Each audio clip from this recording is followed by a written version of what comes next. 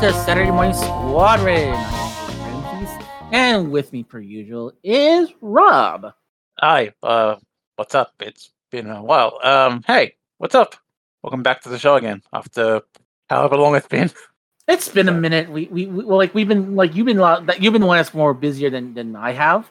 But I've had some real life issues, kind of like creep data. And that's what made a lot of things very difficult at one point. But I figured, hey, we are, we're good. We're good enough. You have some time off to do this. I also have some time off to do this. I figured, hey, why not record? That was the best time to do this kind of recording. So, so I figured we do a little bit of a different kind of format. What we're gonna do is we're gonna pretty much do we're just gonna have, it's gonna be extended what we've been up to, and sprinkled in between we're gonna have a little bit of we're gonna talk about some things in more in depth. But before that, we want to talk about some news from San Diego Comic Con that you said you wanted to talk about. Well, there's been some little sprinklings of announcements of things like there has been I don't know, a bunch of Transformers announcements, like crazy and all that kind of shit, and I don't know, we have a Menosaur gift set, a Menosaur set. Yeah, that's gonna be a Hasbro Pulse exclusive. Mm-hmm. Which is, if everyone wants all those Thundercons, they can get all of them finally, all in one go. Mm-hmm. There's also a Studio Series 86 Ultra Magnus, and I'm like, finally, that's nice. Everyone wants a really good Ultra Magnus in the vein of Generation 1 Ultra Magnus. I believe it is a what is it? I believe that's a commander class. So it's going to be the very first commander class in this particular line. Mm-hmm. Sorry. So I was gonna say, this is it's so new in fact that they don't have they have this is the first time they do it in Studio Series period. There hasn't even been a commander class for live action movies. And then the other two big ones I say, Studio Series based off of Rise of the Beasts version of Noah from that movie. So which surprised the hell out of me that they're actually doing that. Yeah, which is surprising, but also neat at the same time. So Mm-hmm. Which we can talk about more of the details of that movie when we get to that in a little bit, probably, or something. And then lastly, we have Studio Series 86 for Rumble and Frenzy, and the colors are Ramsey. What do you think? So, I already know the answer because I already got Rumble, and Rumble's blue and Frenzy's red, which is not true because it's the other way around. At least in the original toys and all that crap. Exactly. So that's why they literally label these when you buy the toys. That's they'll literally label it as Frenzy red, Rumble blue. It's insane, and I love it. I already got Rumble already, and Rumble's incredible. I absolutely love the Rumble figure, and I really want this Frenzy. It looks really good to have a better companion piece because they did release these. They did release a Rumble and Frenzy way back during the War for Cybertron siege line, and they were fine, but these are just so much better. And I like the fact if you have Soundwave either from War for Cybertron or in my case where I got really lucky and I actually got the Walmart one. That's actually a video because that's actually a cassette player. Or if you get the reissue. That came out last year, which I'm pretty sure you can still find a lot of them in the wild. You can easily get that figure really easily, and they still slot in really well into their into the cassette slots. Rumor has it, I believe, that they said they want to make a leader class Soundwave that is going to be a cassette. That's going to be actually a tape deck, but we don't know just yet. All right. But there's more to this. There is a lot more that we haven't talked. There's so much more that hasn't been that you discussed. That's just the tip of the iceberg. Mm-hmm. So that's the little thing I spotted recently. But yeah, your turn. Your turn. Go ahead. Yeah, go ahead. Okay, so this was announced at San Diego Comic Con. They announced a new an Amazon exclusive Power Links Hot Shot with Jolt. So finally, we're getting Jolt and a better repaint of Hot Shot, and I'm like, I feel like such a fucking tool for buying the original one. Oh, wait. Okay, wait. So Power Link's the recolor of Hotshot, Yes. as in the Power Links line, how they did that shit in the original Armada, and then now that one includes the Minicon. It's like he comes with these two guns and comes with blast. He comes with 2 guns and a blaster.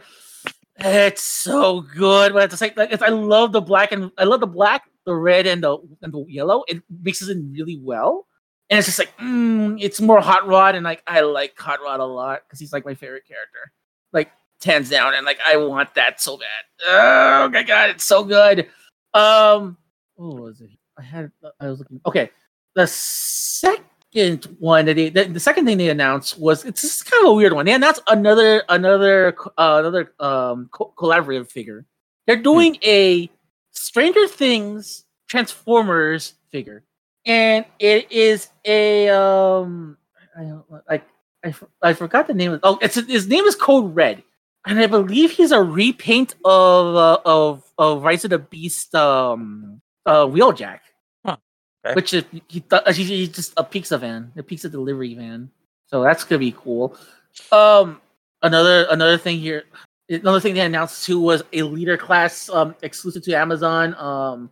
Nova Prime. If you played Transformers Devastation, you know who Nova Prime is, and it's like oh, and what they did is they actually made a repaint of the. They repainted the War for Cybertron Kingdom Ultra Magnus. It just completely retooled it to make this figure. It looks really good. They also get a new sticker by the name Nakale, and Nakale is basically a red, white, and blue seeker. And then we're also getting two new like female Autobots. I know we're getting 2 female just robots because I believe they're in their own faction they introduced in the comic books. They're getting Javelin and Cascade, and all those figures are going to be Amazon exclusive. Let's see what else here. What else? Okay, they also showed up. Like I said, they showed off Noah Diaz with his exosuit. One of the things that's interesting about that figure is that it's transformed into a jet. And originally, the concept in the movie was that he was going to transform into a jet. So when we get to talk about that later, well, you'll understand why. Shattered Glass. We get Shattered Glass, Hot Rod, and Sideswipe. So literally, it's like the original Sideswipe was a Wheeljack repaint from Armada. So it's like I wouldn't be surprised if they just like make that mold if they use that mold because like it is kind of like a completely new tool. I wouldn't be surprised if like later on they make an Armada Wheeljack with that mold. Maybe. I mean, here's the funky thing also is that G2 Sideswipe was just a funky, darker recolor of the original Sideswipe anyway. Yeah, that's what it was. And they already released that already as I believe, an Amazon exclusive, but it was like way overpriced. Okay, I was wrong. It's not the War for Cybertron Siege leader class Ultra Magnus. It's no, not the Kingdom Ultra Max. It's the Siege Galaxy Convoy Optimus Prime that they're using as a they're using for Nova Prime. Yeah, okay.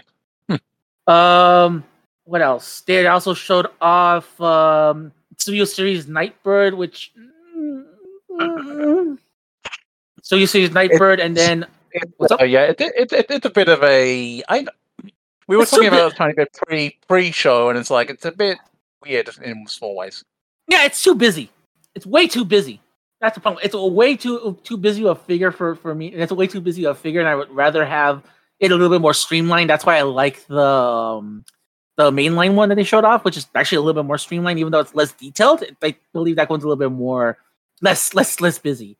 They already showed us off already, but I don't know what your thoughts are. They're making a Studio Series Optimus Primal from Rise of the Beast, and it's an interesting figure because not only is it like a big gorilla, but it also works as a accessory pack because it has Optimus Prime's axe and he has Battle Trap's chain, and you can attach both. You can attach the chain on Battle Trap and do the thing where he can like grab onto something and just chuck the thing with his mace, which is one of my favorite things about Battle Trap. Like, okay, it's bad enough that I'm gonna I want to like hit you with this mace. I'm gonna grab something else and I'm gonna hit you with this attached to the mace. I love Battle Trap.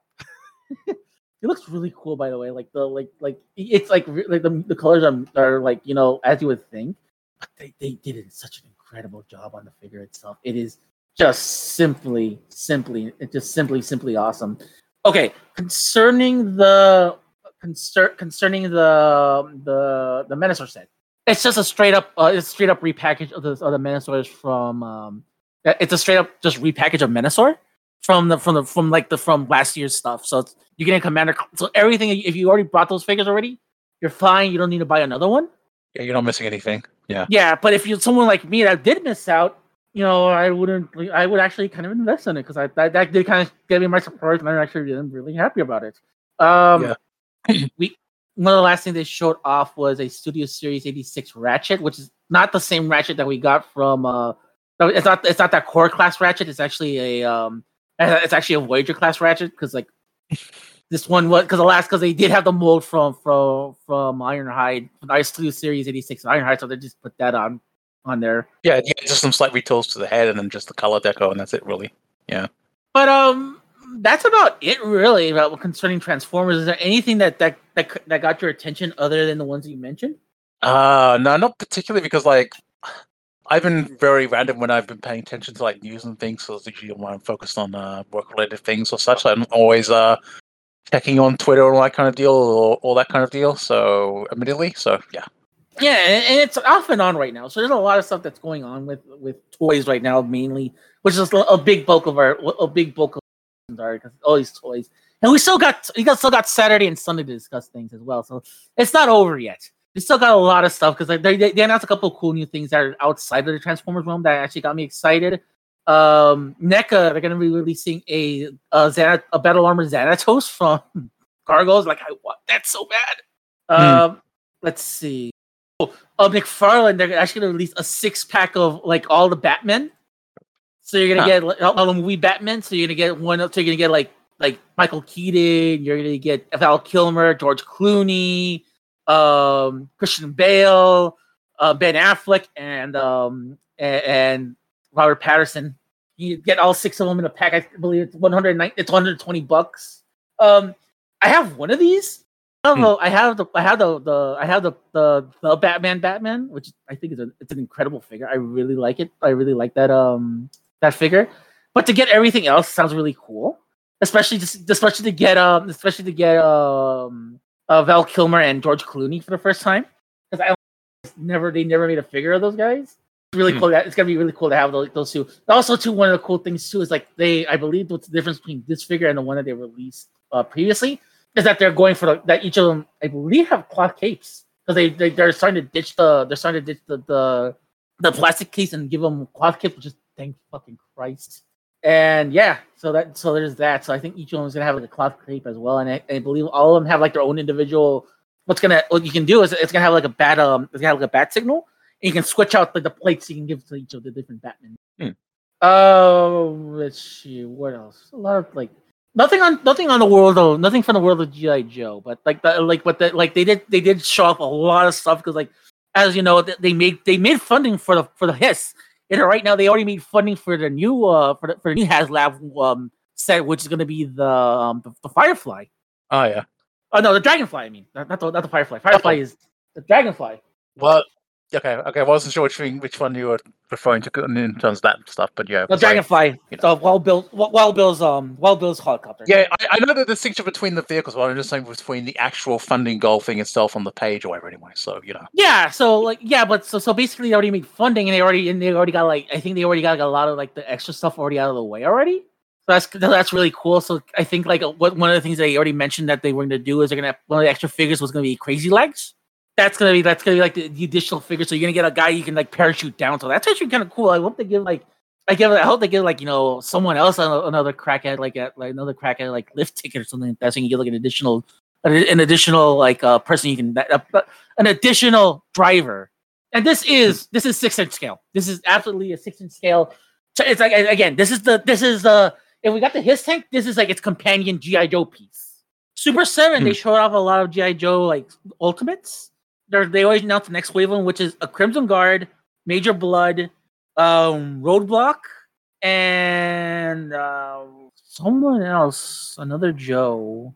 Roblox, like hold on, like Super Senji Joe. I can't believe I'm blanking on this guy. Oh yeah, so let me parlay for a few minutes here. They like Super Seven, like they have a store here in San Diego, and they actually did like dress it up all like GI Joe. So like you go there, it's all like Cobra Recruitment Center, and they have like they have exclusive stuff there too. So I can't wait to check that out. Oh, okay, I got it right here. I got the new figures right here. I just stumbled upon it. Okay, so you're gonna get Major Blood, you're gonna get Crimson Guard, you're gonna get Roadblock, and you get CoverGirl. Yeah, which is actually not a bad spread in my opinion. And like what I like now too is like if you buy the entire wave, they give you like accessory packs for for all the other toys, which is like additional weapons and additional stuff that if you don't have, if you need like extra, like if it's missing a few figures, you can have if it's missing a few accessories, you can have those extra accessories if you buy the entire wave. And I believe a lot of these accessories, I believe they're for Zartan, who's going to be in who's in wave 4. So yeah, it's gonna be cool. And like I said, the Super 7 they have their exclusives for that particular thing, that their particular event at their store, which is going to be a Red Jackal Destro and a Crimson Guard Baroness. And I'm like, I kind of want the Destro because I do like the Red Jackal Destro. It looks really cool, especially how they like. How a simple recolor actually makes a lot of sense, and it's like, this actually looks really good. I like. So I am gonna be there, and like I do know for a fact some of the people that I'm gonna go with really want to check that. Really check that stuff out. I feel like I'm gonna have a gun to my head and figure out what I'm gonna buy. I don't know if I'm gonna buy that or I buy the Cobra Commander poster that they have on this. Like it's essentially just it's Napoleon leading his troops. I believe leading his troops. Like it's him just like pointing with a horse. You've seen this picture. They did the same picture for M. Bison for the Street Fighter movie. Huh. But yeah, they have that. I want to gush so much about some of the WWE stuff they announced, but I don't have a lot of it. All I will say right now is I am so down for a lot of these figures that they announced. I'm so down that they're going deep, like knee deep into the buttholes of this stuff, and I really am. I'm all for it. And when it comes to Masters of the Universe, Masters of the Universe, I love you, but like what you did today really broke my heart. So it's a good transition to what we're going to be discussing next. So here's a lowdown. They announced that like for next year, 2024, the big switch up for for He-Man and Masters of the Universe is that they're actually going to make Filmation style figures. Huh. So they're going to have Filmation He-Man, Filmation Skeletor, Filmation Beastman, Filmation Trapjaw, Man-at-Arms, and Tila. I am down with it because I do believe that those are like some of I do believe that's really awesome. I think the sculpts look incredible as well. I've seen so many pictures, I've analyzed them so much, and I absolutely, oh my god, are they really fucking doing this? I just looked at Pre-Eternia on Pre-Eternia, and someone posted a picture of some Star Wars toys, and they're doing a Wookiee Life Day Chewbacca. That's why I had to stop everything. I was like, oh my god, they're doing a Wookiee. They're acknowledging Wookiee Life Day. Anyway, He-Man and the Masters of the Universe. He-Man and the Masters of the Universe. I have the power. So refocus, Ramsey. Yeah. Okay. Masters of the Masters of the Universe. Really cool. They're doing some really cool things, like I said. But they also show off some really cool standard. They announced some other figures. And unfortunately, they said from now on, those figures, classic figures that are kind of low end figures, they for example, they showed off two of them. They showed off Cyclone and they showed off Extendar. They said from now on, those figures, figures that are named characters, will now be Mattel Creations exclusive, and that broke my heart a lot because it's it's such a pain in the ass to get some of these figures, and for them to actually artificially scarce the named characters is just not my. It's just my it's just not my. It's not my. It's like that's not my jam at all. Like I actually got kind of heartbroken when I saw it. I was like, oh, because I really wanted. I like one of my favorite figures growing up was Extendar.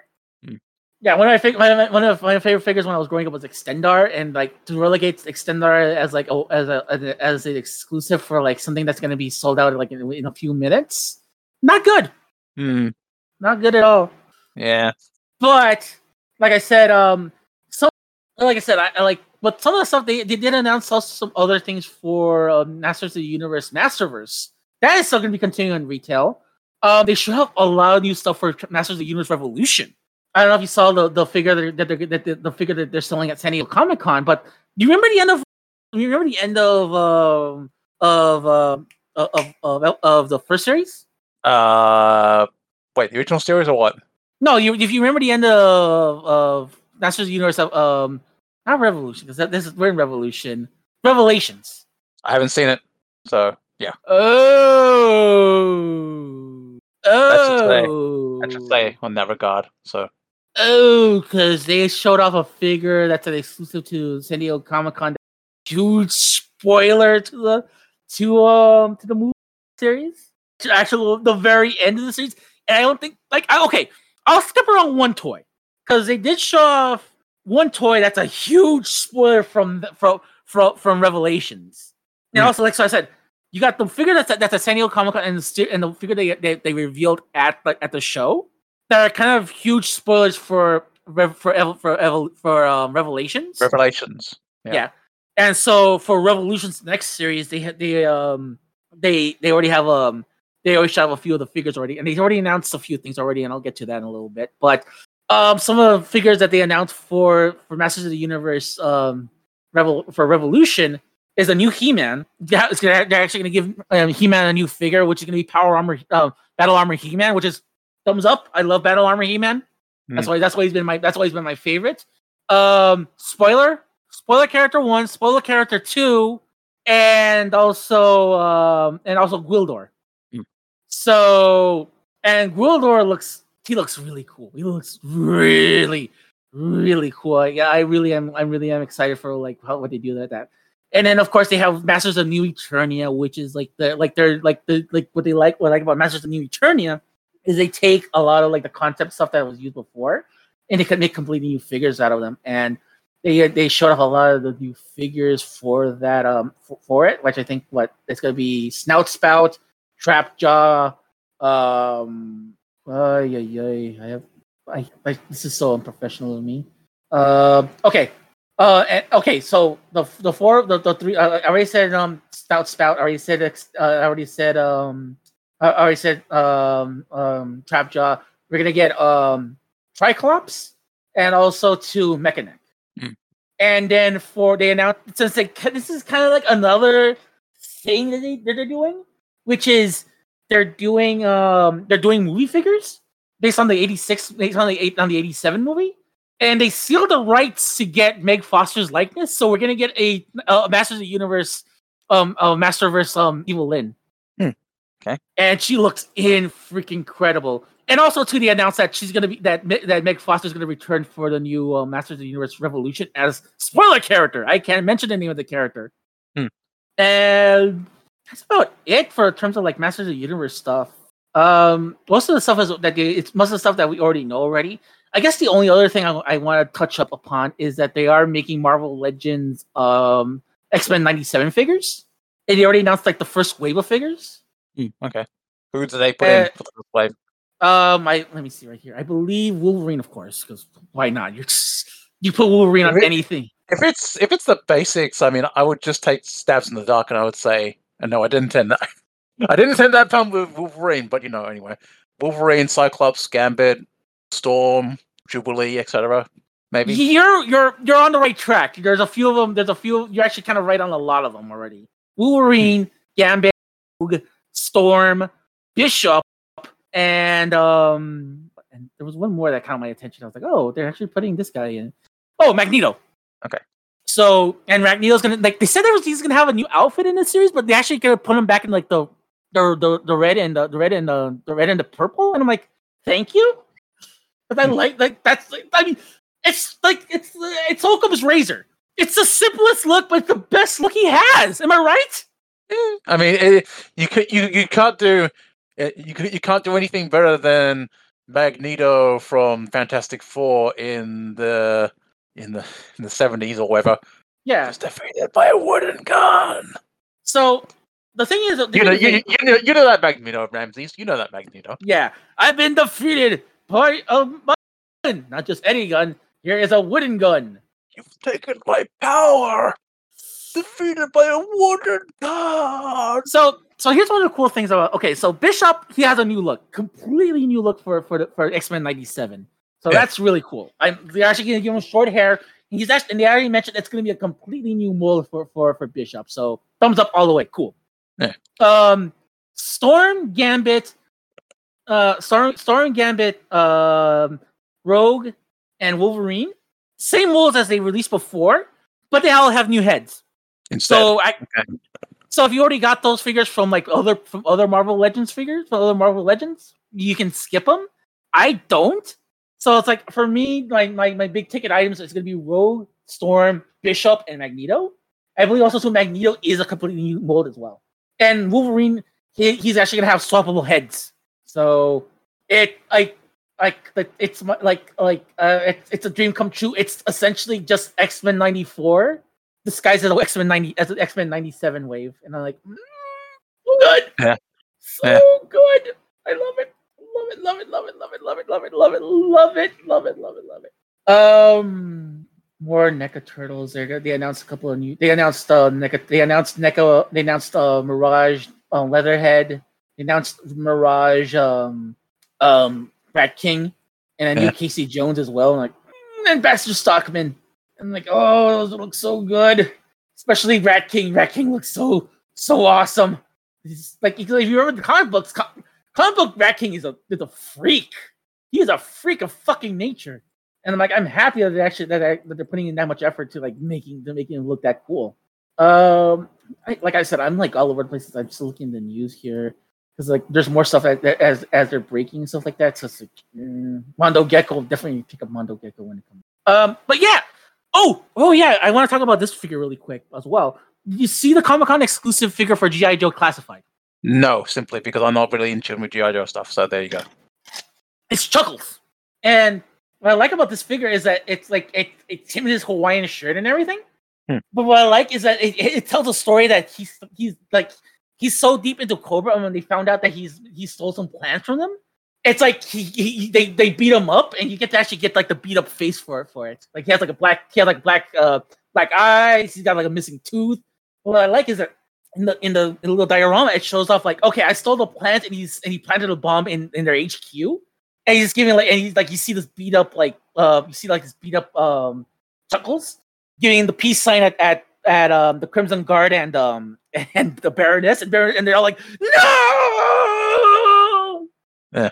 And I kind of want to buy it because it looks so hilarious. But I like the fact they found a way to make Chuckles badass. I really like this glue up they did for him, actually making him beat up.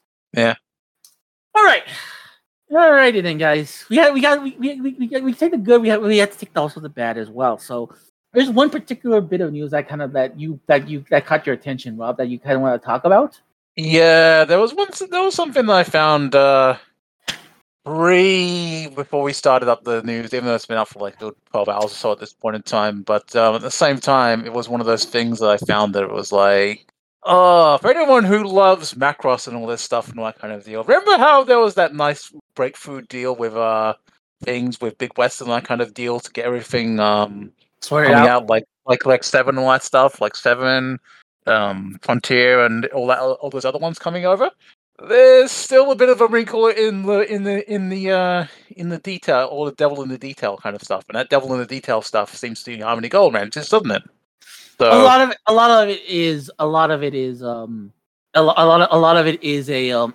it seems to be resonating from Harmony Gold, but a lot of it too is Big West as well. Yeah, because that's the problem. It's a lot of it is they just showed off the DLC for Mortal Kombat 1.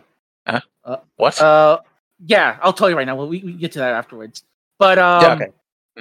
But But to keep it this simple and encompass it also encompasses basically stuff relating to the original series, like as in the original series, Do You Remember Love, and all that kind of stuff. They're clinging on to those, it seems like. So yeah, and that's one of the things that I'm wondering about, because like it was kind of when I saw this post on a friend's Discord, like I made fun of it, but also too was kind of wondering in the back of my head was like how much of it is Harmony Gold and how much of it is Big West, because one of the things they mentioned, like, and one of the things that they should have not put in that slide, because I think that was kind of a big misconception of it. That mental a lot of misconceptions that Macross Frontier was in that banned list, but it's not.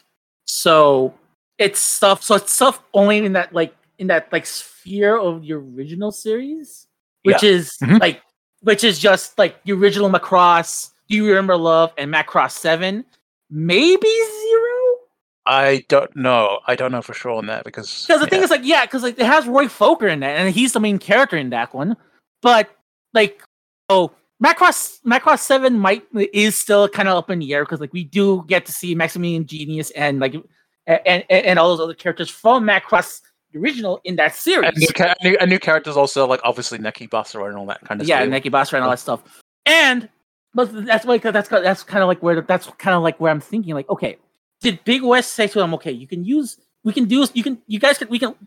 a deal where you can use these characters, but like because of how much of a minefield of licenses is with the original Macross, you cannot anything pertaining to those original characters you cannot use. So I'm thinking, who's the one to blame here? And I think, like I said, it's easy to blame Harmony Gold because like they've done so many heinous things and they still are doing a lot of heinous things. I also want to put the blame as well with Big West for not fixing their issues with Tatsunoko and all those other companies, because like they're the ones that kind of like fumble the ball on those things as well. So, like, what's your take on this, Rob? I've already said little bits and pieces, but like I don't know. It just seems like, again, it's one of those. I thought all this stuff was resolved and ironed out and that kind of thing, but it's just like, so why didn't this come up sooner? Is my big question anyway. But so yeah. I'm perplexed as well, because like, yeah, you would think that they were gonna do something, but I'm pretty sure like someone said but I'm pretty sure someone said that I'm pretty sure they're like, okay, we can finally release. You can finally release. Do You Remember? And I remember hearing a lot of this stuff way back like last year as we were reading the details about some of the deals. Mm-hmm. I remember hearing that like there was still a lot of like issues concerning the actual Macross. That's why a lot of stuff that they talked about was that's why like they kind of had to stay vague on it. But that's what that in reality, if you look at the paperwork and you look at like some of the dealings, it's pertaining to Macross, like the original series. And that's what I'm saying. Like a lot of people are like quick to blame Harmony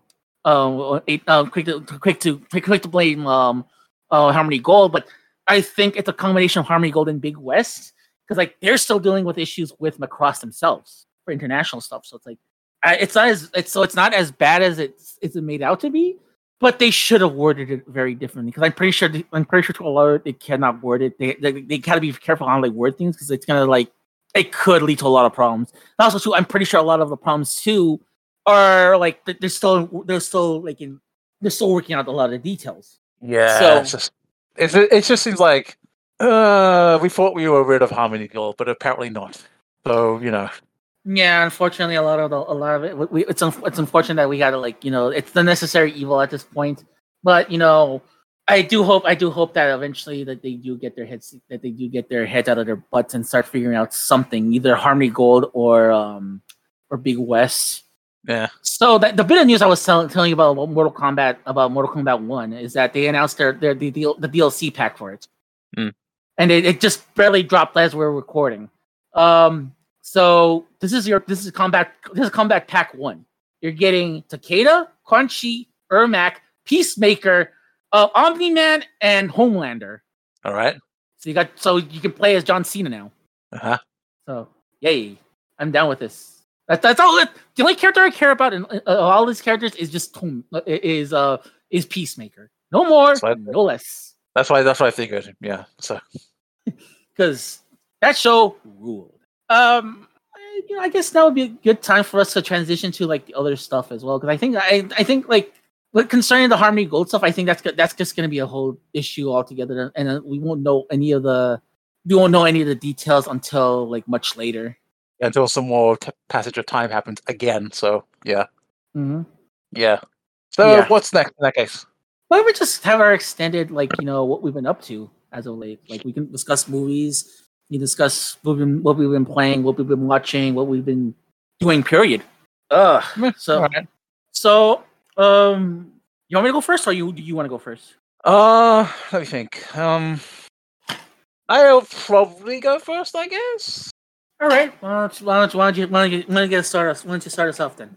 Okay. The stuff that I've been up to, because it's been a bit of time, and my thoughts and little bits. It's not gonna be super big, but it's gonna be little bits and pieces all over the place and everything. I haven't really watched anything much new for a while, but nowadays, last movie I saw was Rise of the Beasts, and then I did see Guardians 3 as well. Guardians of the Galaxy 1 and 3 as well. Okay. Before, so when I had a chance to in between stuff and all that. Last thing that I definitely watched anime-wise that's definitely finished up now is Gundam Witch from Mercury, and I have some very mixed thoughts on stuff relating to that I will not delve into all in one go here because potential spoilers, and also would require potential other people who are caught up on the series and are good and down to discuss said details at the same time. So Fair enough. So I think it was an interesting experiment. I think there were definitely some issues that came up more in the second season that became more evident. Yeah, that's what I've noticed. That's what I've noticed. That's like that there was a lot of stuff. That there was a lot of stuff in the back half of the series that was kind of concerning that they didn't really match up. But it didn't really stick. And while it did stick to landing, there were still some issues that should have been resolved. Yeah, but anyways, there was also just recently, just a day or so ago, a whole episode on a Friends podcast and all that stuff in relation to Friends of sorts. Gundam did a whole episode thing on it yesterday, and they got into some various bits and pieces and that kind of deal. Anyway, so yeah. Anyway, I'll leave that be. There's a nice stream Twitch VOD of that out there if people want to watch it as well. So, stuff that I've been playing. Let's see for Switch. It's for Switch or mobile mostly because there hasn't been anything new on PlayStation for a while. I at one point in time, because I just probably decided, I just kind of need this for my Switch as like a small side game to play at some point in time. I got Monopoly Plus for my Switch. How's that? I've played it before in the past on PlayStation 4. I know that game. It's the more modern. It's more modern, somewhat modern Monopoly game that's rather common and a lot of people play. And it's like, I could do this on another system instead of being like stuck on a PC or PlayStation console. Instead, it's something that I could take portably with me instead, and that kind of thing. So, just grabbed a little copy, and it's cheap. And I know how it plays and that kind of deal. So, got that. And then in terms of some other little things on my Switch as well. Wait a minute, 1 second. I'm just going to pull this up real quick. Whoops. There it is. There was definitely some other little games that once came out recently, but yeah. If anyone else has any added on Switch, there's 1 or 2 little games I've been going through as little side things, like after work or something to kind of like relax or play and all that. I was randomly looking on the eShop, and then I discovered, Raiden 3 got a re-release. Raiden 3 X Mercadio Mania X. So it's basically... Before you go on, are you familiar with Mikado? Sort of. Okay. Sort of. Well, so if not, you can tell me more of the details, but sort of. Yeah. Because it seems like they do remixes and all that kind of thing of like. Well, no, because I'll tell you right now when you're done. Okay. It's on it though. Well, because basically, it got a re-release, and I was like, Raiden 3 is one of my favorite Raiden shoot 'em up games ever. Period. And I'm like, fucking hell, yes. And I because I wasn't looking for it, and I spotted it, and I'm like, must buy now. I bought it, so yeah. And I do have, which also. But after I spent time beating Raiden 3 all over again, not too hard, still fun.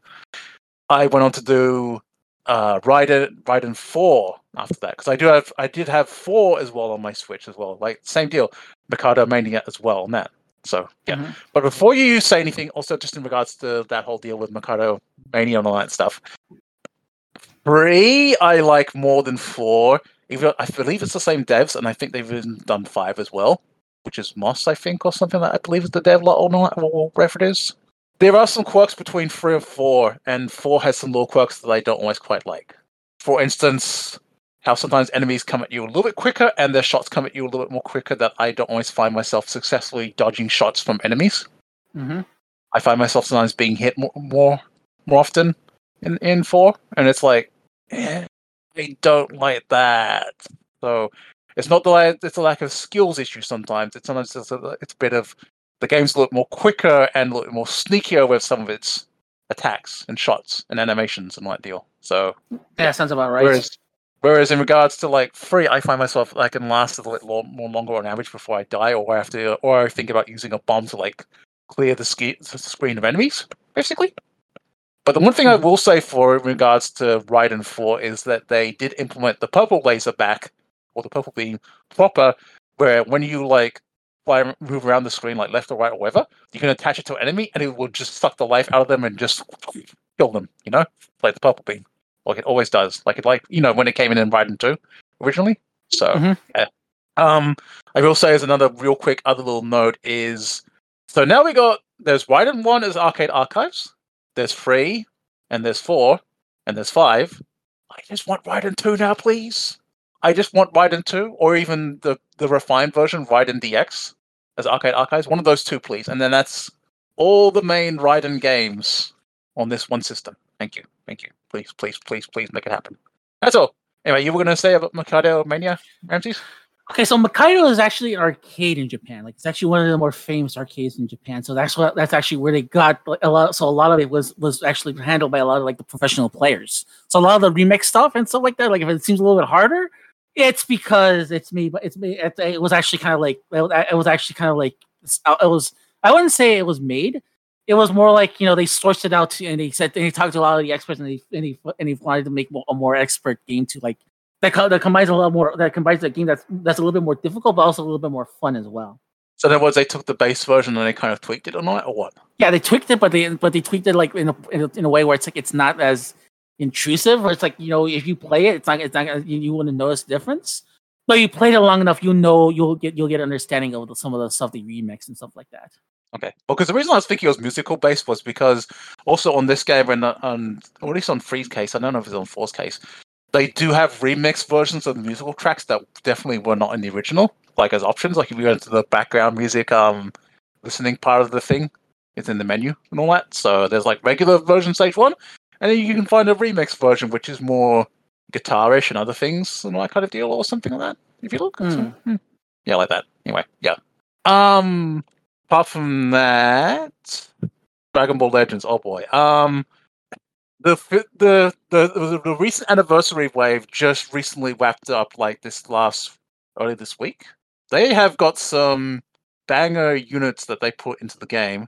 If I drop them in the VC chat share, I'm not sure if you can share them on the screen and all that of the stream, but you're going to see some images in a second. So let's see here.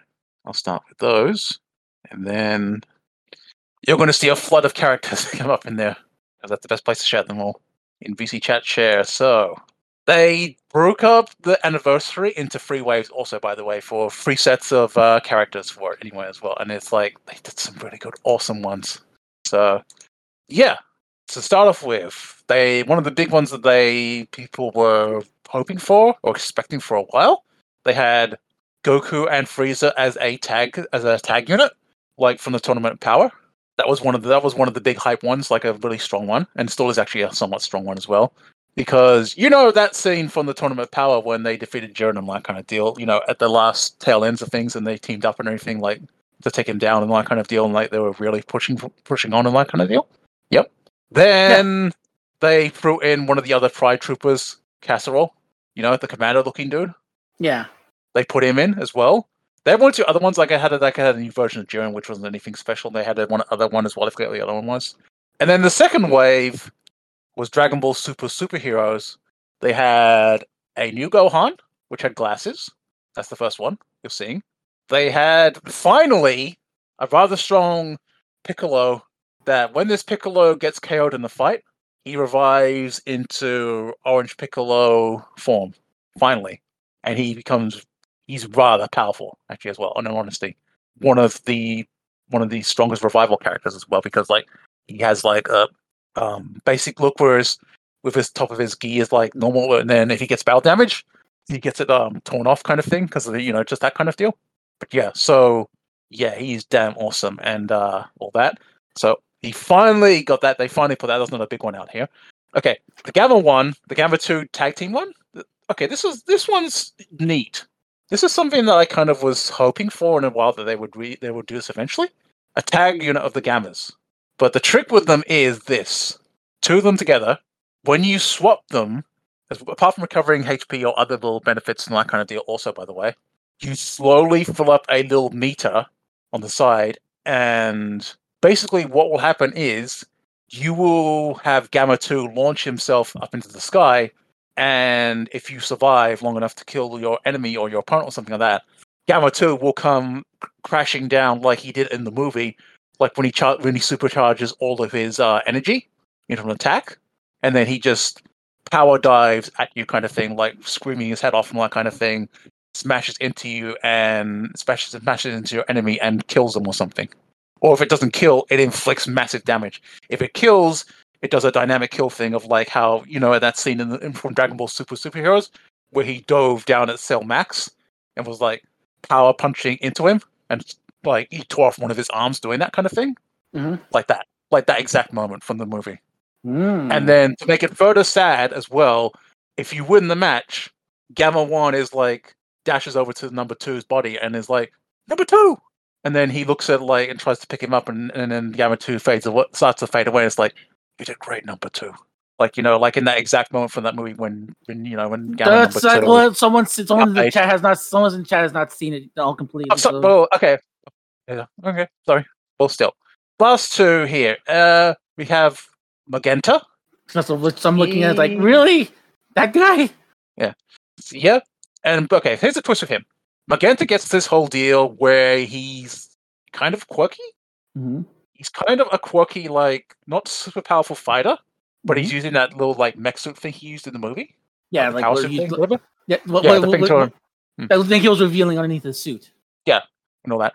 And then the other quirk of him is when he dies, he does a little cutscene, and he'll just go to this whole thing of like in his last dying moments, he unleashes a beast as an animation, and basically it'll cause damage to your enemies before he completely goes out that way, because he just punches a console and just unleashes something. Yeah, exactly. And then it just causes massive damage to the enemies, and that's another little trick of it. He's one of the few characters that can actually do that kind of thing. That's a really interesting. So okay, so we all know, we know what's going on. So this particular thing, does it stay on afterwards? No. It's just like an FU kind of like suicide last desperation move. It's monitoring in Call of Duty, where it's like if they kill you, if they're standing right next to you, you can set up a bomb on yourself and you can blow yourself up if they kill you, and it'll kill everybody around. Or do massive damage, basically, Mm-hmm. So it's that kind of deal. And then lastly, my God, Vegito Blue that was the one they decided to, for the last wave, they decided to drop an Ultra character, and they decided to do Ultra Vegito Blue from the Zamasu Goku Black Arc stuff, from that kind of deal. Yeah. So they decided to bring him in, and he is rather quite powerful. Sounds like it. Because, for example, okay, let me just go over some details. When he comes into the field, he takes away your vanish gauge, like your stepping gauge thing. That's one thing. If you have a blue unit against him, he ignores the type advantage. He also, if you have like characters that have like a safe switch option, usually for a time, the safe switching option does not work for, I believe, a set amount of time. Like I think like 30 seconds or something like that. So if you try to, you just go into like a regular like swap thing, and thus you can get like effed over, I believe. in that regard. And then there's his green card, which is like the special like arts, like whatever it is, I forget what it's called in the game of the way. It can counter melee and it can counter key shots. So if you use it at the wrong time and you just try to attack them with something, and they just pull that card out or they use it, they can just deflect or neutralize your attack thing, and then he does a move where he will also at the same time the counter thing will be it sets you up for taking damage badly and all that as well. His sword attack, which is the what they call a blast move. Like say Goku uses Kamehameha or something like that, or whatever kind of thing equivalent of that. When Vegito Blue uses that, he has like what they call blast armor, which means when he dashes forward, he ignores the shots, like it doesn't like knock him back or something. He will go through and just like slash you hard with like his energy key sword thing. Yeah, when he has in his fist and all that. Yeah. So there is a lot of reasons to start with to fear this Vegito Blue, and he hits hard and all that too. All right. So yeah, he hasn't been fun to fight. He's actually a thing that's kind of, in my opinion, kind of slightly broken the meta. So yeah. But I think you discussed this with I think we discussed this because like you brought it up to me in private, and the problem is like that the problem with a lot of games is like they have what's called feature creep, and what ends up happening when that happens is that they tend to they tend to too much, and what ends up happening is like whatever current character is the new hotness, that's like the most powerful character until they make the next powerful character, and then the next powerful character, so on and so forth. So I think what's going on is that they made Super Saiyan God, Super Saiyan Blue, Vegito like this uber powerful character. Yeah, but there's gonna be someone. Actually, speaking of that, actually does remind me. Sorry to cut you off. Before when the Wave 2 anniversary units came out, by the way, this because of the context, the Gammas and the revived Piccolo, they really shook up the meta and actually started to legit challenge some of the older school ones that were like dominating and that kind of thing. Like, for example, there's an ultra version of Gogeta Blue from Dragon Ball Super Broly, who has like a cheap key deflection attack, whatever, I forget what it's called, and all that. The Gamma tag unit and the Piccolo one, the revival one, they actually really turned the game on its head kind of thing, and were actually really turning things around on those and older characters, because they were so powerful at the time when they came in. Then to have like about 2 or so odd weeks or whatever, 2 or 3 odd 2 weeks later or whatever, have 3 weeks, whatever it was, have the new Vegito Blue one come in, have it shake it up again. And it's like, oh my god, really? So that's why I said that I felt like the meta got broken over like 2 times, Ramses. So yeah. Yeah, again, this is all too common for like any mobile game, especially like long running games. I know for a fact when it comes to Saint Seiya Awakening, what's happening with that game is like whatever new character they put out, that's like the one that breaks that one that breaks everything, and they have to make another character to unbreak it, but they already broke that character. It's a mess.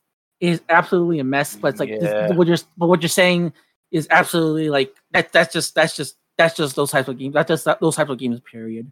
Anything else? Let me think. Apart from all those, things I purchased. I did mention on Multi Plus. I haven't really purchased anything for a while. The last thing I purchased, but I think I brought up to you in brief at one point in time, was I did purchase a Legacy Origins Jazz. Oh yeah.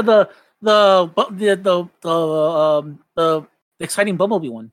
Yeah, which is basically the G1 Jazz in his Cybertronian. Yeah, basically. He's neat. However, there is one little. Whoops, sorry about that. That was the little thing on my headset thing. There is one little thing about him that I'm not sure if I'm cool with, and I kind of talked to a friend about it because I'm not sure if I've done ever so slight damage to my one, or if it's just a quirk with the paint job or something. But my one that I have, he wasn't exactly the easiest to transform the leg parts of him. There was also bits. Some people said also that they don't like the way that you move the what's it called, Torso? the windscreen part a little bit and all that, because it's actually it's like on a flex mechanism thing, and instead of like having like a proper hinge and all that or whatever to move it all safely, they partly want you to like stretch it and then let it snap into place or something, and it's like, Not sure if I like those design choices or something like that in that regard. But the bit that got me is if you look at, like, say, his like legs, right? And like I was trying to figure out where's the point that you open him up to get or compact his for his robot mode down to car mode and that kind of deal, right? Because you got to like fiddle around and all that kind of deal. Apparently, there's a simple like swing hinge thing somewhere in there, and it's like they didn't really make that overly obvious on the artwork thing. Like, yes, you can like move the feet or something to get better access to it, but it's like at the same time, why was it so? At least in my experience, it was kind of stiff to get those joints to move. So I don't know.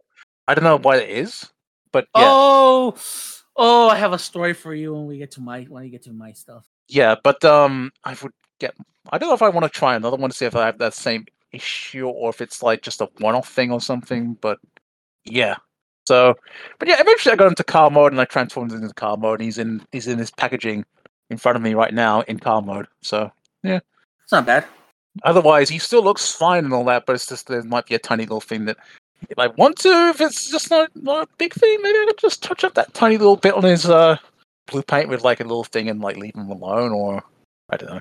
So there's things like that. Like it's like maybe you should make the joints to move a little bit more easier and not so stiff or something. I don't know. Anyway, that's.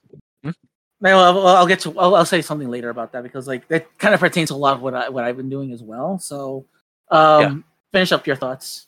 Yeah, I don't have any other thoughts. He's kind of neat. He has the gun. He has the grapple like hook line anchor bit as well. Yeah. All that. So otherwise, apart from that, he's neat. He's fine. He was fine for the most part and all that kind of thing. Like I figured out some of his transformation by looking at some of the stuff like visually. I just got really tripped up on the leg stuff, like the lower leg stuff and all that kind of deal. Really. Fair enough. But yeah. Anyway, so yeah. I'm about done. There's something else to really bring up or discuss and that kind of thing. I can happily pass it off to you, Rams. So yeah, go ahead. Oh boy. Okay, so let me start off first by telling everybody a story. It just pertains to a lot of what you were talking about earlier about the This pertains to what you were talking about earlier about the stiffness of the toys and stuff like that. So I brought a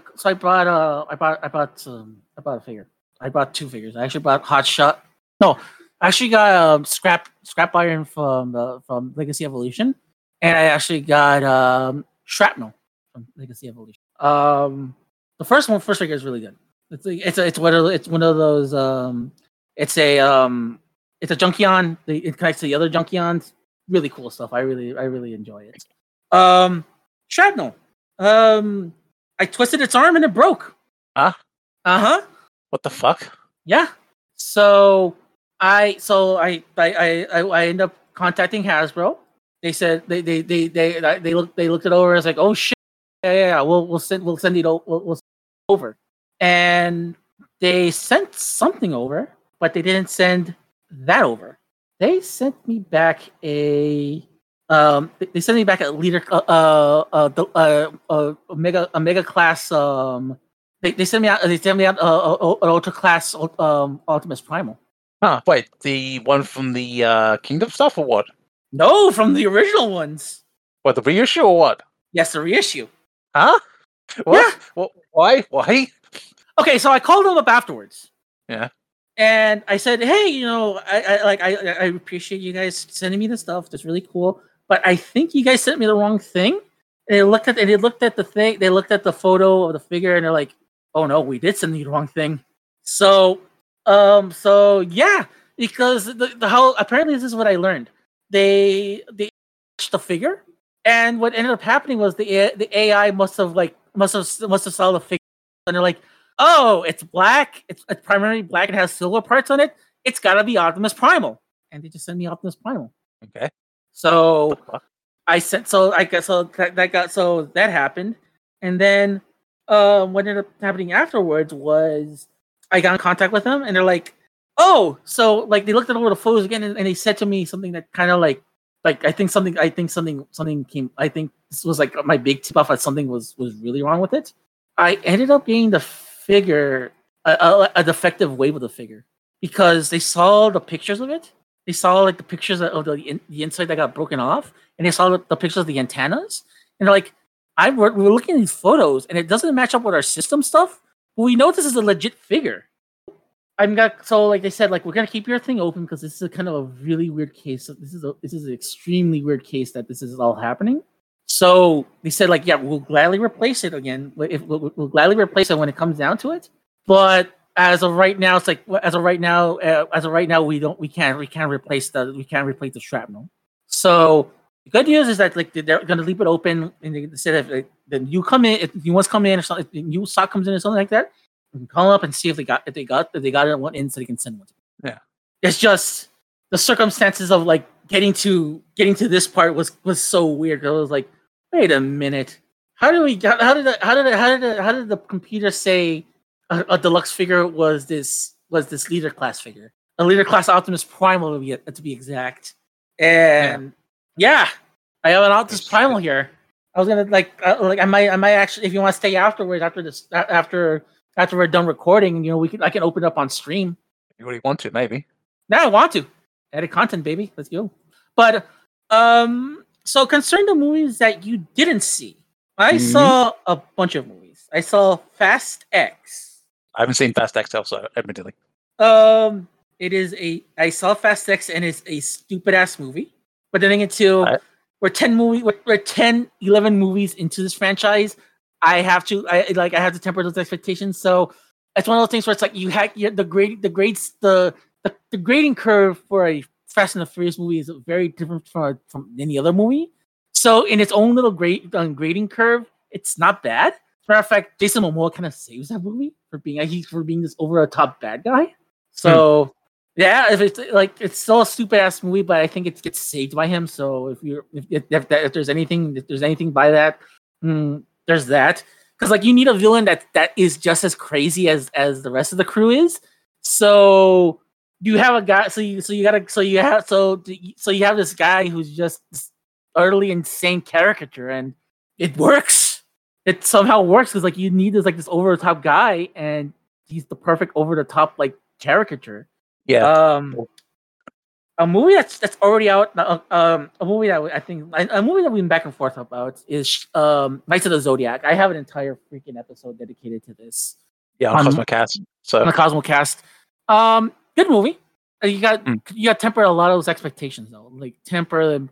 It's like they gotta be glacier level in order to appreciate the movie. I think I do appreciate it as for what it was, an over glorified made for video movie. And what I like is that unlike Dragon Ball Evolution, it does feel like it's source material really well, and I do appreciate that. But I think too, it's like it kind of like suffers a lot because Toei kind of like kneecapped the movie intentionally.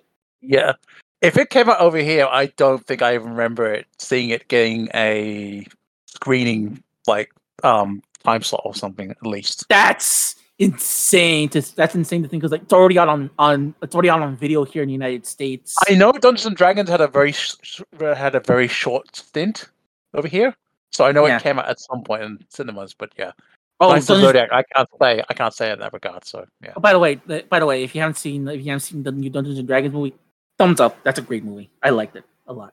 Yeah.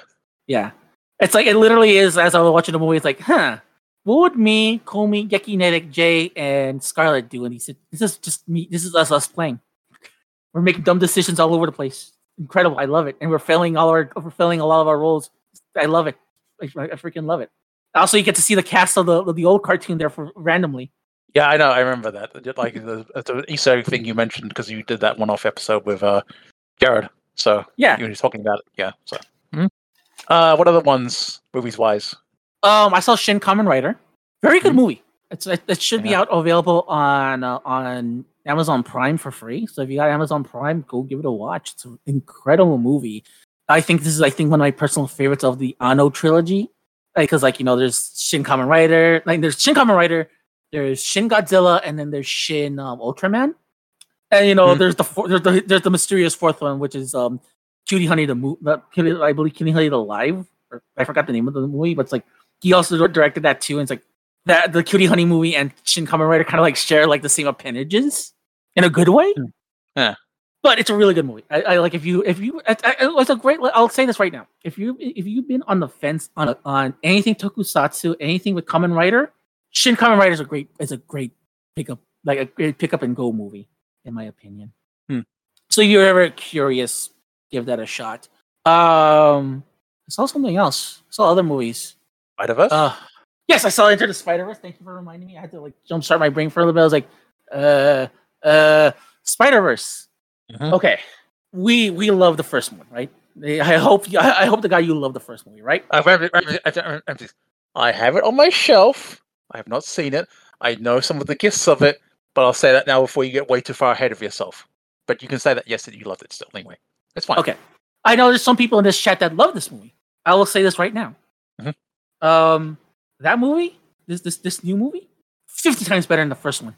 It is miles ahead of the first one. It does an incredible job with the movie, and it makes me excited for the third one. It is that good. Like they found a way to actually outdo themselves after doing something really good, and I'm really happy that they got away with it. I saw Rise of the Beast, so we're going to talk about that in a little bit as well. Yep. I have Guardians 3, which we're going to talk about as well, because that's something we both watched. I'm trying to remember if there was anything else in between, but no, not really at all. I think that covers everything. Yeah. Because the thing is, like, okay, I was banking everything to watch a couple of movies, like in a couple of days. I want to watch more. Wait a minute. What about? I'll start to cut you off. What about the new indie film? I have not seen it, and I've heard, and I'm trying to avoid it like the plague. Okay. I also have not seen it, so no commentary. So apparently it's really bad. So I'm like, I'll just wait for it on Disney Plus, whatever. Like, I heard it's abysmal, like just abysmal, and that's really sad. But yeah. Also, The Flash, I heard it's incredibly abysmal. That movie. Oh my god. Well, at least what we said a few episodes back at one point in time, one thing or the other happened. Now, anyway, unfortunately for that movie.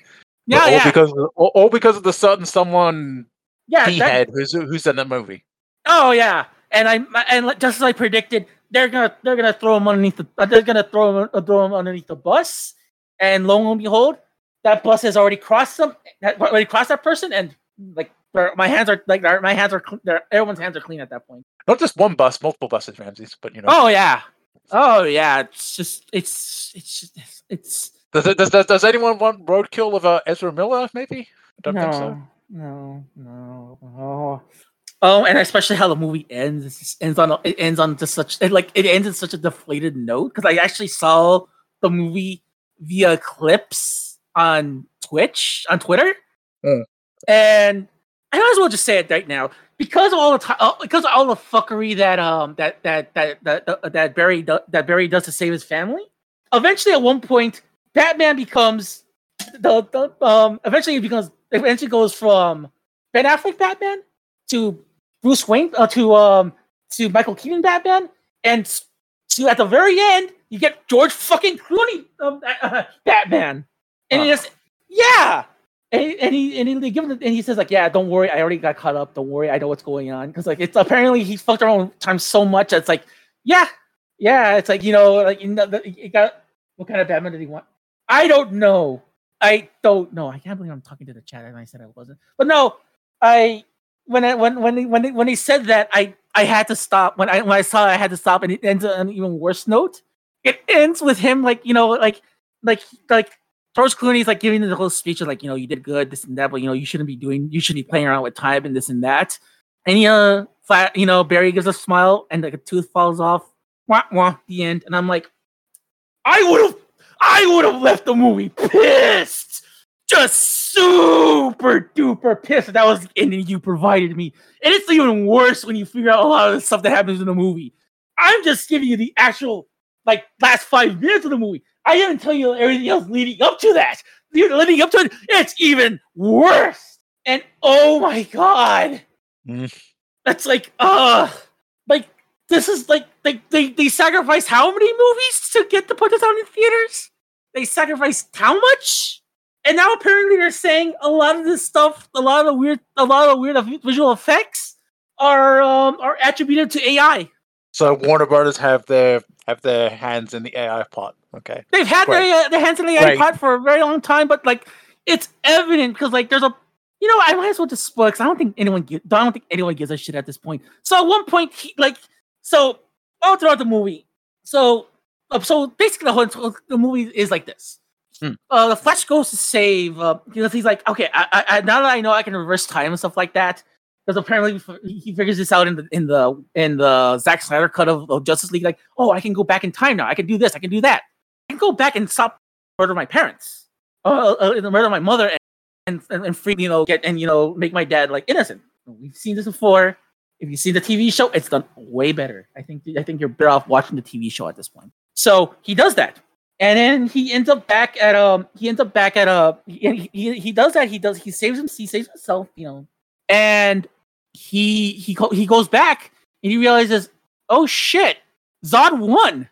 General Zod just won everything because there was no Superman to stop him. He goes back again, and he has to go back again and tell his former self, don't fucking do that.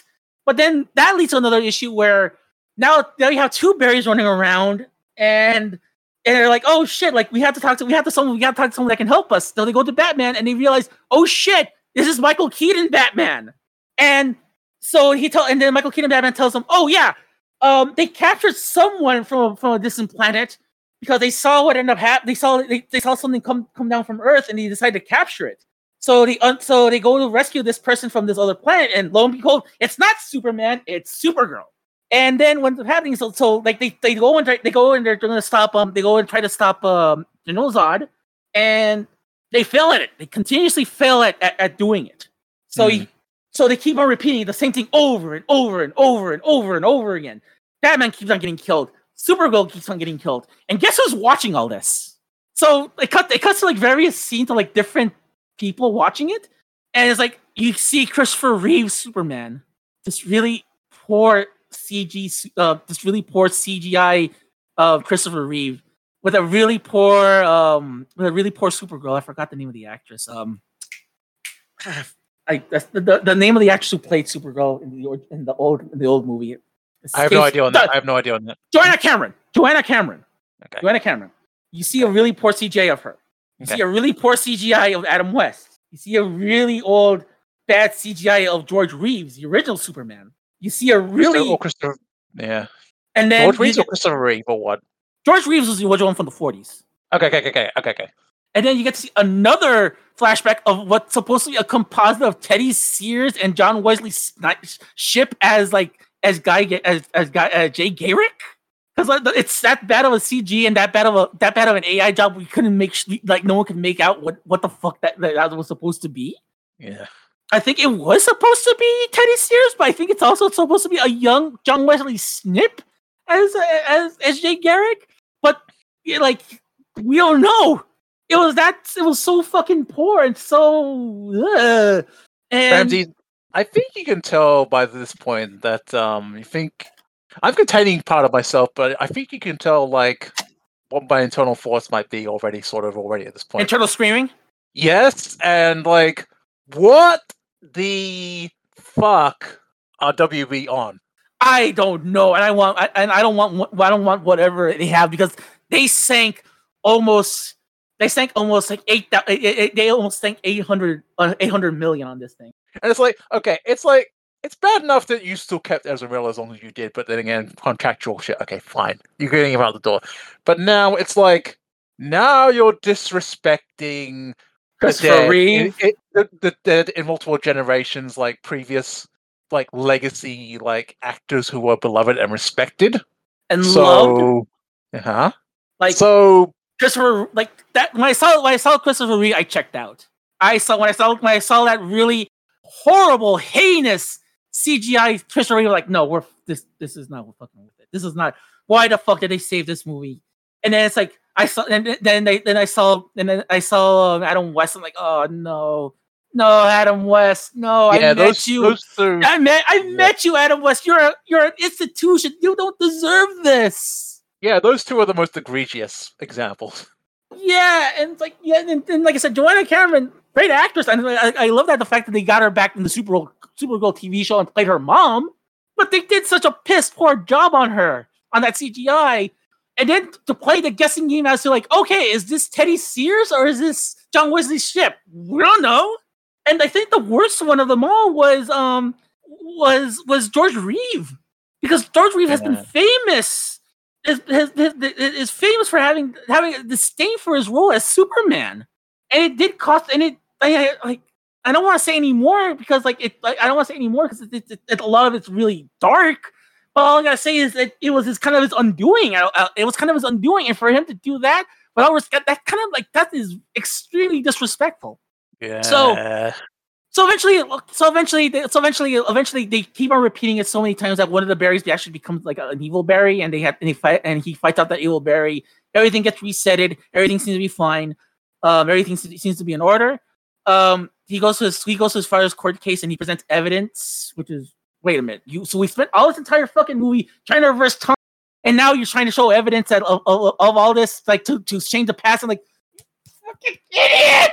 And then the kick, like I said, all that happens, and then the kicker is comes out George fucking Clooney. He says, "Good job, good fucking job destroying all the fucking multiverse," and it ends on such a fucking like it ends on with Barry with a tooth falling out. I'm like, fuck! I just saved everybody your time and sanity. Don't watch this movie. All I was gonna say is like this isn't even so much as like vague shadows of like the Snyderverse or anything. Now this is just DC's bad eternal sinking ship, like I said before. Yeah, it's like it's no one's fault at this point, but it's no one's fault but their own at this point. And it's just like, oh my god, they're doing all the wrong. They're doing absolutely all the wrong fucking moves, and they and you know, and that's here's the even more screwed up part. This easily could have been on. It's going to be on HBO Max. It could have been on the Max, as they're calling it now. Yeah. And you could have saved so much money by releasing all the other had to cancel. Even if Supergirl sucks, by comparison, that movie would be a lot better than this. Yeah. Anyways, that's something else to move on to. Okay, so getting back to what I was about to say. Next weekend, because I do want to spend some time out in the movies. I do want to go see Oppenheimer, Barbie, Mission Impossible: Dead Reckoning Part 1, and Slam Dunk, the first Slam Dunk, as they're calling it. So I remember really enjoying the Slam Dunk anime, and I'm really happy that I was really ecstatic. I was really elated to see that they actually bring it to the United States. And it was almost in that same kind of issue. It was kind of the same way like what happened with Dragon Ball Superheroes, where it's like just one day they just announced it, and it's like, oh yeah, it's coming out in 2 weeks. Like, what? And I'm down with it. Like I absolutely love Slam Dunk as a concept and everything. It's great. It's a great movie, and it's a great series. And I do want to check it out because like I really like that series. It's so weird when you see like this, like when you compare it to like the other stuff I don't watch, like you got like the story of the atomic bomb as told by Christopher Nolan, this existential crisis movie featuring Barbie and Tom Cruise trying to kill himself for like the 80th time, and then you got this slow moving basketball story about just guys being dudes, and yeah. So be on the lookout for my reviews on those movies, hopefully in a couple of weeks. But why don't we talk about something we both watched? Which one do you want to start with? Well, let's start with Guardians of the Galaxy 3. The saddest story of our rocket for one thing, but oh my god, it is so sad. Well, I don't want to give out too much spoilers because again, we're doing this kind of like in a live chat. I know one person hasn't seen it yet, but all I'll say is right now, it's like, if you grew attached to Rocket Raccoon throughout any part of the trilogy or any part of the MCU, bring a tissue. Bring some tissues. I swear it is hard. Or bring a box of tissues. Just bring all the tissues in the world because like it's sad. But it's also really I'm still kind of conflicted if I like this one more or Guardians of the Galaxy Part 2 more. But Well, when it comes to like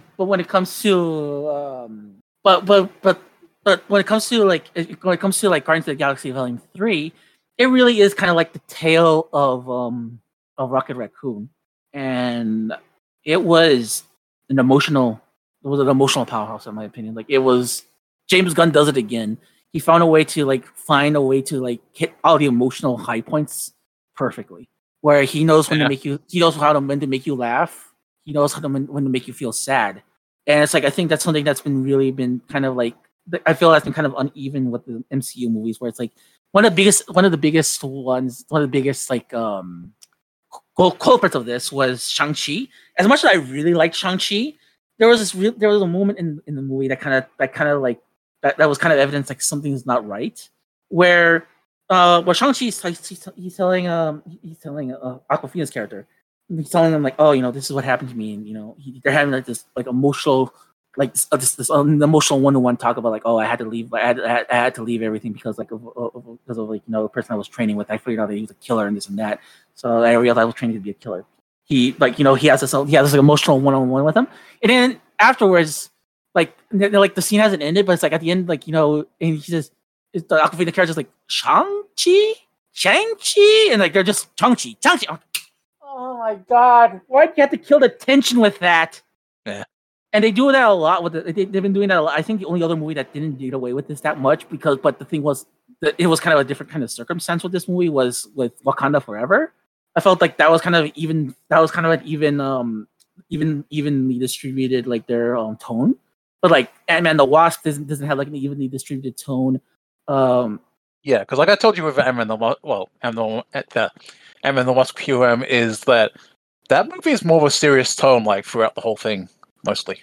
Yeah, and I feel like a lot of times too, what the problem is, it's like it doesn't know what kind of tone it wants to get across sometimes, and like it doesn't know if it wants to be too jokey or too serious or revel in its weirdness. It just doesn't. Yeah. Like any of the bits like on Earth, like in the regular world, there's some little jokey moments and that kind of thing. But then everything mostly in the underground, in the Quantumverse, it's more serious tone. But yeah. Yeah, but I think a lot of times too, like I feel like there's a lot of unevenness, especially when you had like MODOK. It's like, oh, you should have done MODOK. Well, MODOK is a whole other tonal issue. But anyway, so yeah, that was my biggest problem. Is like I don't mind what they did with MODOK. I think that's a great way of way of doing it. But in terms of execution, it could have been done differently. That's all I gotta say. But in terms of like the tone of this particular movie, fantastic. I think this is a well needed If you feel kind of like burnt out by a lot of superhero movies, especially if you've seen like The Flash, go watch Guardians of the Galaxy Volume 3. It's easily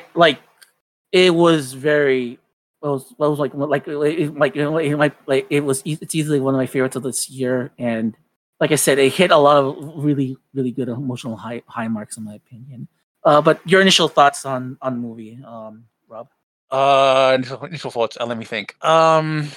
This is definitely a bookend to the trilogy of sorts, I guess. Seemingly, at least for the time being, because for multiple reasons. Anyway, I will say because there's some character stuff that I want to say, like other ones aside. Let me think if you want me to say those stuff now or hold off on some of them a little bit, or what in regards to characters. We can talk about some of the characters. I will say this, I guess we can both agree on one thing, like how they handled Adam Warlock. Yeah, that's not what I expected out of Adam Warlock. Well, I understand why I understand how they handle it, why they handle it this way, but they could have handled. If you're going to handle him like this, you could have waited a little bit longer, or at least it kind of feels like they tried to play up some comedic tone to him a little more serious in some ways and all that, and all this other. Yeah, I mean that it's fine to have those serious moments. It's great. I mean that's great to have like serious character moments. You absolutely need to have like serious character moments. I feel like that's I guess that where if you're looking for like times where the movie kind of even it's with him, and it is kind of sad. It is kind of sad in a way that's what happens sometimes. But everything else, like the high evolutionary, great villain. The high evolutionary, just fantastic villain in my opinion. Yeah.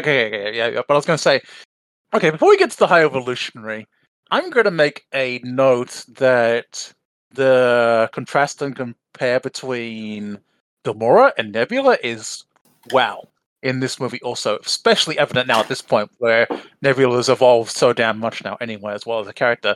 She's like what Gamora used to be like ages ago at one point in time, but now she's a lot more open and emotional and all that kind of deal. Even though she has her moments, Gamora, on the other hand, can. If I know it's a new timeline or whatever, like Gamora, who's not the same as the original and all that stuff, who died in Endgame or all that kind of deal, or Infinity War or whatever.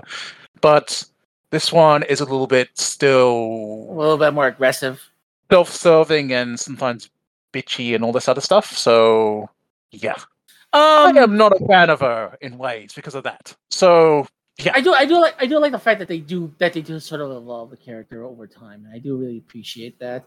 And I do like the fact that that Neb, like, we're in the same position now that Gamora was, and because of that, I think she ended up being like my favorite character in the movie, in my opinion. yeah.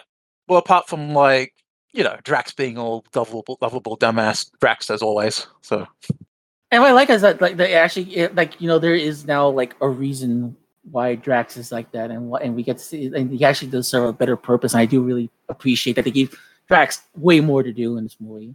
Also, too, like the whole entire scene where he's like, "This is a couch. I need like what do they do? It's couch. That's not how you're not supposed to lay on it." But that was funny. Yeah. Also, another funny bit with Nebula is the bit with the car. That was actually well, because eventually it comes down to basically Star-Lord driving anyway and all that, seemingly. Yeah, and the joke was he's never learned to drive. And that's what I mean. It does a good job, and like it does a good job at stuff like that, where it's like it knows when to hit comedic marks, and it's not the things you think that's the funniest part. That's the funniest part. But anything else? Let me think. Trying to think. They did some other little things with the other little side characters. We got a new cute dog character who I forget her name. Yeah, okay, was that her name? Okay. Yeah, Cosmo. Yeah. She was cute. She was cute, actually, though, honestly. Bald doggos. She was just seeking attention at times, so Yeah, and Kraglin kind of treated her like trash, and it's like, you treat that doggo better. Kraglin finally also, by the way, got more control over his little bit flute from Yondu. So Yeah. So, but at least there's still some hilarity to be had with it. And like I said, those parts are really cool too. And then it's cool too. Is you get to see the Ravagers. We get to see Sylvester Stallone back as well. So that's good. We're done for more Stallone. Even though it was for a little bit. Even though it was only for a little moment, but yeah, he came in and he backed out again. Yeah, I'm always down for more Stallone. You know what I mean? But yeah. But I think the scene I really like the most is like I don't want to give out too much. Like I don't want to give out too much of a context, but they end up in a place that's kind of like a living building. And I thought that the space one. Yeah. Place. That was a really cool part of the movie in my opinion. I thought that was like the way they got in, the way it was a really well executed, and like seeing Nathan Fillion and always makes me happy. Like anytime I see him, I'm like, oh, Nathan Fillion, cool. Also at the same time, what do the buttons do? What do the buttons do? What do the buttons do with the suits? It's like this is the one for the comms. It's like no, let's do this one. It's like this one. It's like, oh, for fuck's sake, guys!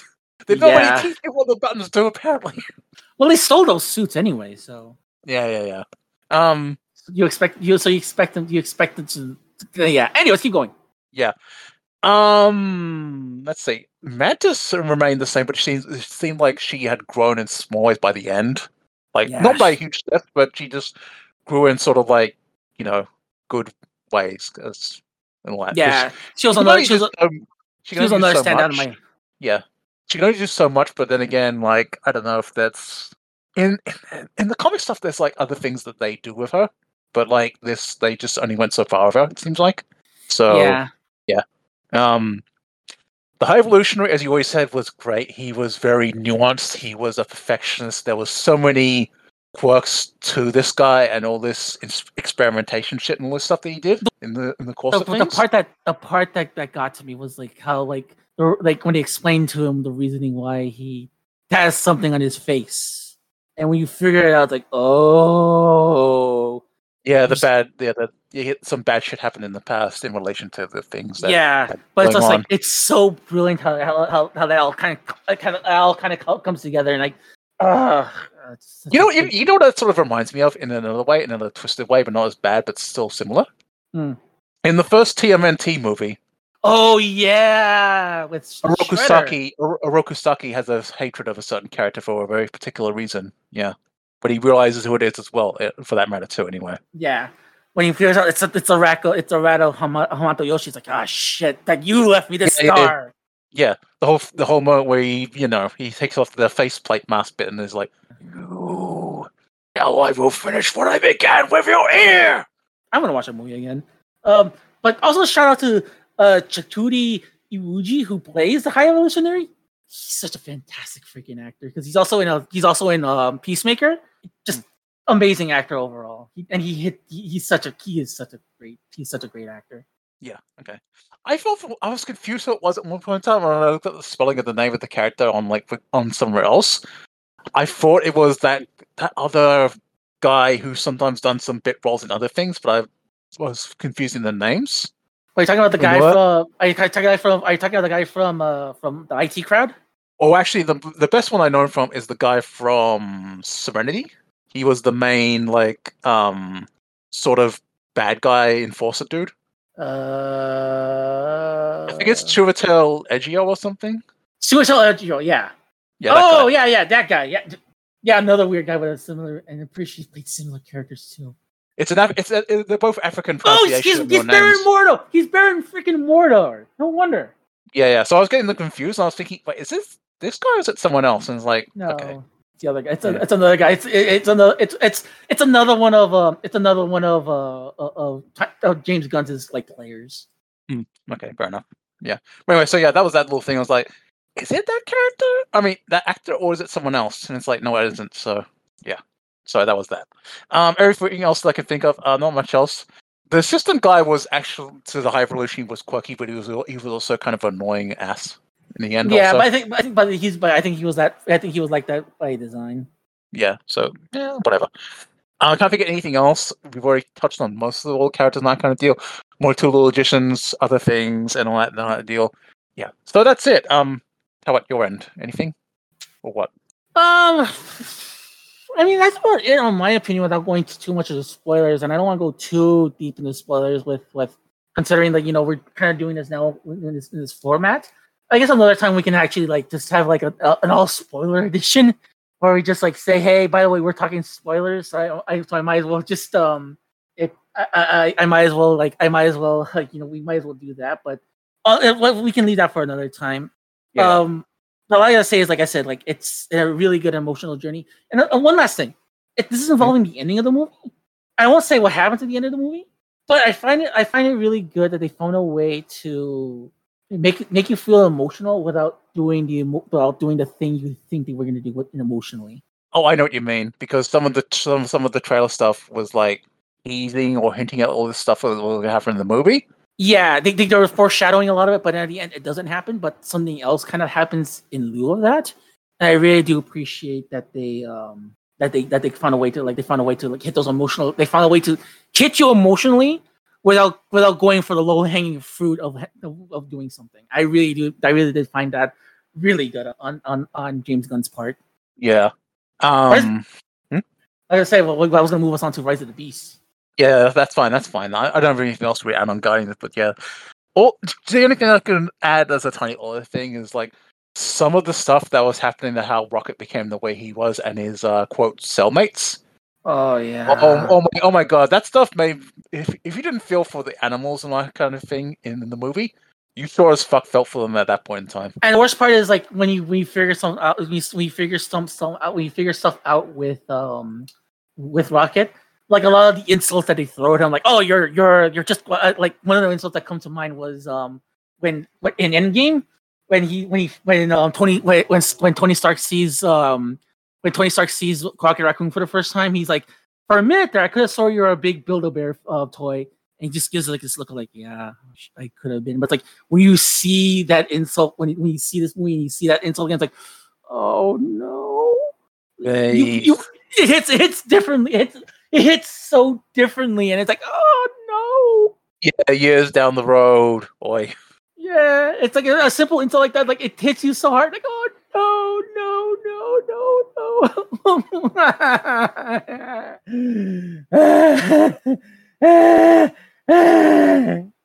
Anyways, Anyway, that's about mostly it. The only little quick little thing I could have made a joke on is the High Evolutionary making super evolving animals later on, like and all that kind of thing. It's like, did Marvel beat them to the punch for someone made a fucking Street Sharks movie or something now?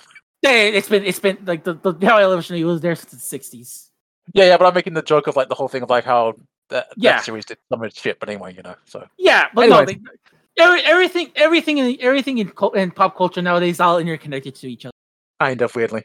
Anyway, yes, Rise of Beasties or Beasts or something. Rise of the Beast. Oh my god, awesome movie! Not the best movie. Like, okay, your 10-cent review is this: it's not as good as Bumblebee, but if there's a solid second place, this is the solid. This is the solid second place in my opinion. Like, I was not disappointed with this movie whatsoever. I was preparing for the worst, and I came out of it. Yeah, I wouldn't put it overly far behind Bumblebee at all. It's got there's some stuff to say about this movie, but it's a good movie, and this is another good installment after Bumblebee happened. If there had to be a number 3, I would probably say Dark of the Moon would be number 3. By the way, yeah, I'll put the first movie or Dark of the Moon because I think Dark of the Moon does have its like it has like it still has its weirdness, but there is some solid things in Dark of the Moon. Strangely enough, yeah. If you ever asked me a Transformers movie, by the way, one that I checked out on, by the way, Revenge of the Fallen, the Giant Balls, by the way, was one of those points that wanted to make me check out, kind of thing. So, nah, you haven't seen you haven't been checked out till you watched fucking Last Night. That's like that takes the cake in my opinion. Okay, fair enough. But that's how I still feel in regards to some of the older Bayformers movies, and yes, I will call them that because of the certain infamous man behind them. Anyways, Rise of the Beast, man, please let's move on to this. I absolutely love everybody in this movie. Like, I love all the human characters. I love the fact that they actually got some like respectable human characters that we can be around. I love all the new Autobots. I love all the new Terracons. I love all of them. I love the way they implemented Unicron in this movie. Just all the Maximals are all freaking incredible in my opinion. They did an incredible job, especially with Optimus Primal. Not like Optimus Primal is the MVP in this movie for me. Like, he was my favorite character in the movie. And like I said, like another character I really like, because even though he didn't really like say much, but he did a lot of cool things, was Battletrap. I love the fact like he would grab stuff with his mace and just like fling other stuff at you with his mace. Like, oh god, it's even worse. He was probably one of the most standout one of the Terracons, yeah. And also too, I really like how they handled what's her face Nightbird. It was really good how they handled her. She was like a very like cocky, like confident female like assassin type bot. Yeah, I thought it was really good how they handled it, and I was really happy. Like, I was feeling a lot of these characters would be like one note, but I found like they found unique ways to stand out. I guess that's I will say that with regards to Scourge, I like his design, but Peter Dinklage. Yeah, there's a part very early on where it's like something happens, and he just gives us like the worst no ever. He's like something happens. You would fall to the ground like no. Or at the end of the end of the movie when the final fight's going down and all that stuff, and he's getting demolished in multiple ways, and he's like, Master, the reinforcements, and he's like, as he's getting his face like smashed into lava and taken out. Here's Peter Cullen giving his like acting his lungs out, being like, "This is the power of the Prime." Like, yeah. Like at any other time, like, oh my god, he has the bloodlust, but like that is fucking awesome. That is rad. Like again, like at any other time, like, oh my god, they gave him that Michael Bay bloodlust, but no, it's warranted, and like, oh my god, that's actually fucking rad. I love it. But but no, like I said, the part that kind of like, oh my god, this like, I think he was doing this for his paycheck because he was supposed to like, he sees the Maximals escaping, and he goes like, no, like, get like another pass out there. It's like, no, wait, I gotta go and make Toxic Avenger. Like, fuck. But I will say this, another thing. I have a love-hate relationship with Mirage. Mm-hmm. I love the fact they gave him a lot of great characters. He has a lot of great lines. He is a really good character. I'm not a fucking fan of Pete Davidson. I know this. And I was jokingly going to ask you: is he still the most punchable man in Hollywood? Yes, he is. And the worst part is, I was watching Fast X. He makes a cameo. I wanted to punch the screen as I saw him. Like, oh my god, he's in this fucking shit. Okay, see, with me, I don't have anything against him personally in that regard. I'm alright with him as he is, unless something comes up later on down the road. For the time being, I think Mirage was great. I liked what he was. He was hip and all this other stuff. But you know what? The thing that stood out to me that felt off about him, and I said this to you. What's up? I feel like he should have been Jazz instead, in spirit and everything. That's what I feel. He's a portion of everything. Like, yeah, why not? And he's being so hip and everything and friendly and this kind of deal. He should have been Jazz. By all rights, he should have been Jazz. I think they got something off or wrong for some reason. If they they got the powers right later on at one point to prove he's Mirage. Okay, that's fine. But the personality, the vehicle mode is fine. They did give him a moment where he did flick into an F1 Formula 1 race car mode as Mirage. Yeah. Uh-huh. So, yeah. Mm-hmm. But that's what I'm going to say in regards to him. Yeah. I mean, obviously. I mean, they even make a good point. They even make a point of saying it's like you need both. It's like, of course, an F1 car would be like not the stealthiest car in the world, especially on streets anyway. Yeah, of a busy city. Like, yeah. So yeah, it makes sense, but also too I see a lot of like the DNA of Jazz in him, and I'm pretty sure this is me theory crafting here, but I think he was going to be Jazz. I honestly believe he was going to be Jazz at one point. The reason why I say this is because there was a lot of changes last minute to a lot of the characters, and it's evident when you see a lot of the toys that a lot of stuff got changed like almost like the 11th hour.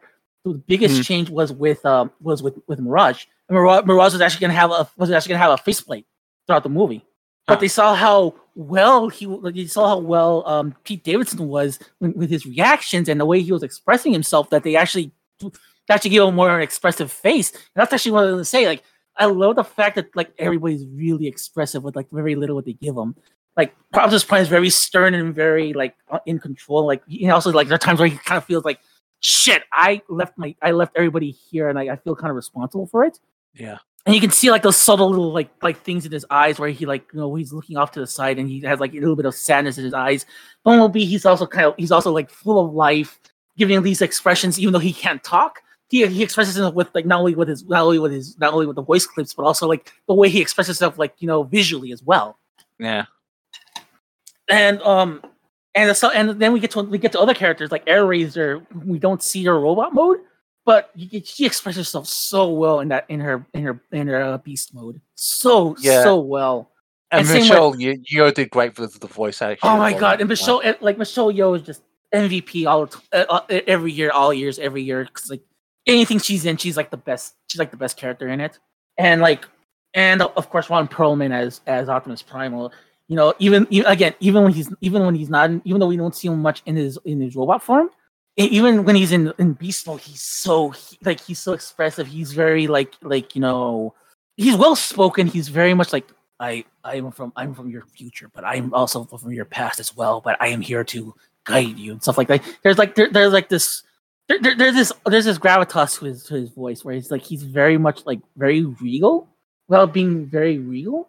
And I really do appreciate that they got that kind of thing. There's a uniqueness in him. Like you can tell that he's definitely a leader and a prime of a kind. Yeah. So yes, pretty sure at least. Oh, what's up? I was going to say that there's one other standout quirky character from the Autobots that comes in as well. There's two from the other the other good guy faction that kind of get the short end of the stick, in my opinion. Oh, you're not a fan of Wheeljack? Wheeljack is quirky. He's cool, but I don't know. I feel like they could have given him a different alt mode, but instead they give him a Volkswagen van mode. What the hell? I'm pretty sure it's like again, it's all about blending in. And the thing is, at first I saw the initial pictures and it's like, what are they doing with this? And it's like, you know what? Fine. In motion, he's not bad. Yeah, that's the thing. The thing is, I need it. It's one of those things where it's like when I see it in motion, he's not bad. And let me guess, the other one is RC. Here's my little quick thought. Imagine if instead of calling him Wheeljack, they called him something like, say, Gears. I would have not mind. I would have let that slide. I would have been maybe okay with that. But the other two that get the short end of the stick, in my opinion, also, man, they didn't do Rhinox or Cheetah much. Yeah. Like, they didn't really converse. Like, Rhinox didn't really talk on screen, actually. Cheetah had, like, one small line or two, like, hey, sorry about that, and all that. And we didn't get to see them in robot modes and all that, I think, also. Like, they were in the background fighting, but still, so. I don't think we even saw Rhinox in his robot mode, did we? That's the thing I was thinking about, too. I don't think so. Unless it's like a deleted scene or some shit. Because I thought like at no point that they didn't show off Rhinox's robot mode. Yeah. Even though he whenever you appear it was really badass, but at the same time too it was just like, oh, we're not really doing much here, aren't we? You're just here to sell toys. Yeah, because that was one of the other characters that David Sobolov voiced, was that and Battle Trap. And was he supposed to voice one other character in the movie? I think he was. He's what's his face? The other monkey. Ape-Link. Yeah, Ape-Link. Thank you. Okay. Oh, there's a bit of history about that. That some Transformers fans, when they found out that the whole deal is, went kind of nuts over that. By the way, I really do. I love even stuff like that was really cool in my opinion. Because quick toy lore, Ape-Link was one of these quirky BotCon repaint Transformers, like of Transmetal Optimus Primal, but his toy bio stuff, like his character bio and all that kind of deal, is basically he's this dude who can build shit with some of his abilities he has, and one of those things is he can kind of build or cyberform stuff or something like that, and one of those things is base he's an engineer dude, so it makes sense that if he had a space bridge thing or something of that kind, that he would have the ability to make a key mechanism or something for it. So yeah, that's the gist of it in short, anyway. Yeah, I mean, but yeah, I mean, like I said, I don't think this is one of the few times where the movie actually does a lot of great things I really like, and like I said, what I like also too is we the human characters. We have these human characters that we actually have a lot of meaning. They don't feel like it doesn't feel like they did a lot of stunt casting to just so they can get a free day off. We have there's some real emotions with the characters, and I like the fact that a lot of these characters you tend to feel for a lot of these characters, and I really do feel that's something that's key. It's it's not the fact that I don't understand people. I don't know, people are like, oh, Transformers are human characters. Well, why do you have these? Because you need some sort of buffer between all of it. And if you have bad characters, your Shia LaBeoufs, your Mark Wahlbergs, you have. I was okay with Marky Mark for his role, but so. But when it comes, for Haley Seinfeld, she did an incredible job with her character in Bumblebee. And here you have our characters that are kind of the POV characters, and they did a good job too. Which is it's a necessary evil to have, but as long as you don't make them just completely annoying. Yeah, and they did a good. Anyway, so Yeah. But, look where he is nowadays. Anyway, never mind all that. But I mean, there's just like I said, the movie is really good, and like I said, there's so many good little things. There's so many cool parts of this movie. Like I said, I think a lot of it, what I like is that a lot of it's character driven. It's always it's always oh, my favorite part is when this happened, when this happened with this character. One really cool part I liked that added a lot of character to Mirage was this particular scene with the what was the name of the character again? What's the name of the human character? Noah. I was gonna say actually Noah. Actually, I like him anyway. So with Noah and his brother. Yeah, there's this part where it's he's going to he tells us he's having this he tells his brother look, stay here, you can't go, you're sick, I don't want to get you hurt and this and that. But then later on in the scene as it ends, he's talking to Mirage. And he tells him he's just telling me to be careful and stuff like that. He told me look after you. And it's okay. And he has this communicator. He I'm pretty sure he jerry rigged this communicator so they can be long distance. But it's great. That's those little moments where it's just here's Mirage. Here's Mirage. Yeah, quite a little between Noah and his sickly brother. A Sonic needs his tails, his bro, his partner, or something. Yes, he does, and that was really cool that he added that little aspect. Even though this was they said it was 1992, 93, but it's Sonic 3. Oh no, the joke was because Sonic 3 had to come out, but I think they mentioned someone that's Knuckles. Sonic 3 has not come out yet. Oh, they mentioned Mirage as their Knuckles, but like Sonic 3 has not been released yet. Anyways, but it was. I thought that was really, really emotional. I felt that was really. That's like, it's crazy to see that kind of thing in a Transformers movie. That I'm talking about these. Any particular like fight sequence? Any particular battle that stood out on you? Let me think. I will say real quick also that I did feel sorry that Airraiser's fate was as it was in the end, that she got messed up that way at the end. But you know, she was always trying to help out though, but she got fucked in the end. Yeah, but reasons. And the problem was like there are other characters you could have done it with, and that would have made more of an impact. But I think I understand why they did what they had to do, because like she was the one that had like the most talking with it. Yeah. As for fights, real quick, let's see. I like that how Prime went from being at the first time fighting Scourge, he was on the back foot sort of. He was like adapting to these new enemies. Later on, he got better, slowly more so better in the second one, where it almost seemed like they were kind of even. And then in the last one, with the help of Primal on his side, and then also someone else, the tables completely were turned on Scourge slowly but surely. Yeah, you can tell that he, like, despite him being having a weak voice with Peter Dinklage, he was a threat. He was a legit threat, and it had to take 2 Prime to take him down. Yeah, basically. And plus, that was plus a human assist. Yeah. Okay. So what did you think? What did you think of them giving Noah an exosuit at the very end? Did you like it or did you not? Okay, I'm gonna say first off, that is a fucking cool idea, and that's like revisiting the Headmasters / Target Masters idea in a sense, in the loosest of ways, but in a cool way. Yeah, and that could set up like potential stuff for in down the road if they want to, if that's a thing. Because if Transformers can do that with their tech, that opens a massive fucking cool door. You know? Well, we'll get to something at the end. I don't know if like we can talk about that really quick. But I was gonna say because you probably want to go off about that anyway. Yeah, because I'm still iffy on what they did. I know, but at the same time, it's about real American heroes, so you know. Yes, but contain yourself, Ramsey. Contain yourself. Well, it's containing myself in a bad way because it's like I don't know how I feel about it. But I will say that final battle, just seeing everybody fight, was really good because like it gave everybody who was still at that point of time to shine. And yeah, it like I really appreciate it. Another fight sequence I really like was that scene with Battletrap and Nightbird, and they're on the cliffside and like that's like where they're fighting. I like the fact it's like I don't know who it was. I don't know if it was Bumblebee or someone else, but they knock out Bumblebee and they're still fighting. And at the end of the scene, you just see them come back. They still continue tumbling down. I thought that was brilliant. I thought that was a really good idea on their end.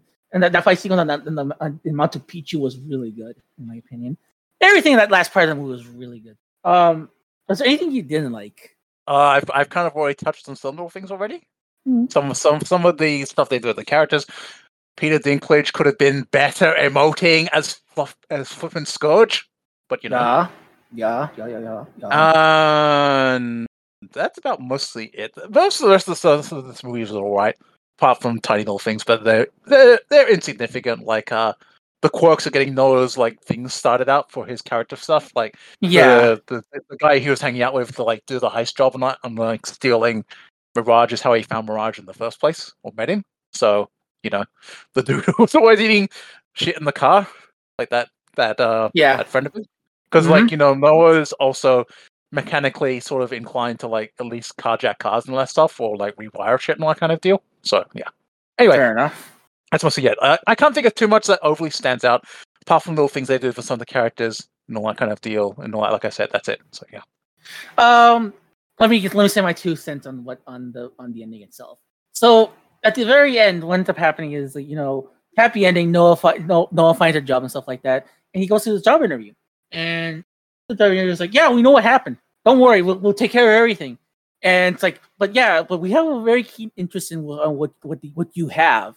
And they're like, and he's like, so who are you guys again?" And it's like, "You'll know in due time." And he turns around his business card, and it's the G.I. Joe like eagle symbol from like the movies. And I'm like, So on one hand, I thought that was really cool, that hey, that we're finally crossing those streams. I thought that was a really cool idea, but I kind of I don't like the way they kind of did this whole Nick Fury. We heard the Avengers Initiative type of thing with it, which was kind of more organic, but it does lead to some interesting things. Did you ever see Rise of Cobra? If you mean, wait, Rise of Cobra was the first one, yeah. And I've seen Rise of Cobra and Retaliation, so I've seen those two, yeah. So you know the accelerator suit scene, right? Yep. I know that scene where they're chasing through in Paris and all that kind of shit, trying to get Destro and all that stuff with the stuff and all that, or whatever. Yeah, because they're about to do a test launch at Paris. But it's interesting that people have noticed they're connecting the dots to Noah's exosuit to those suits, which in ways actually does make sense if you look at it in exactly.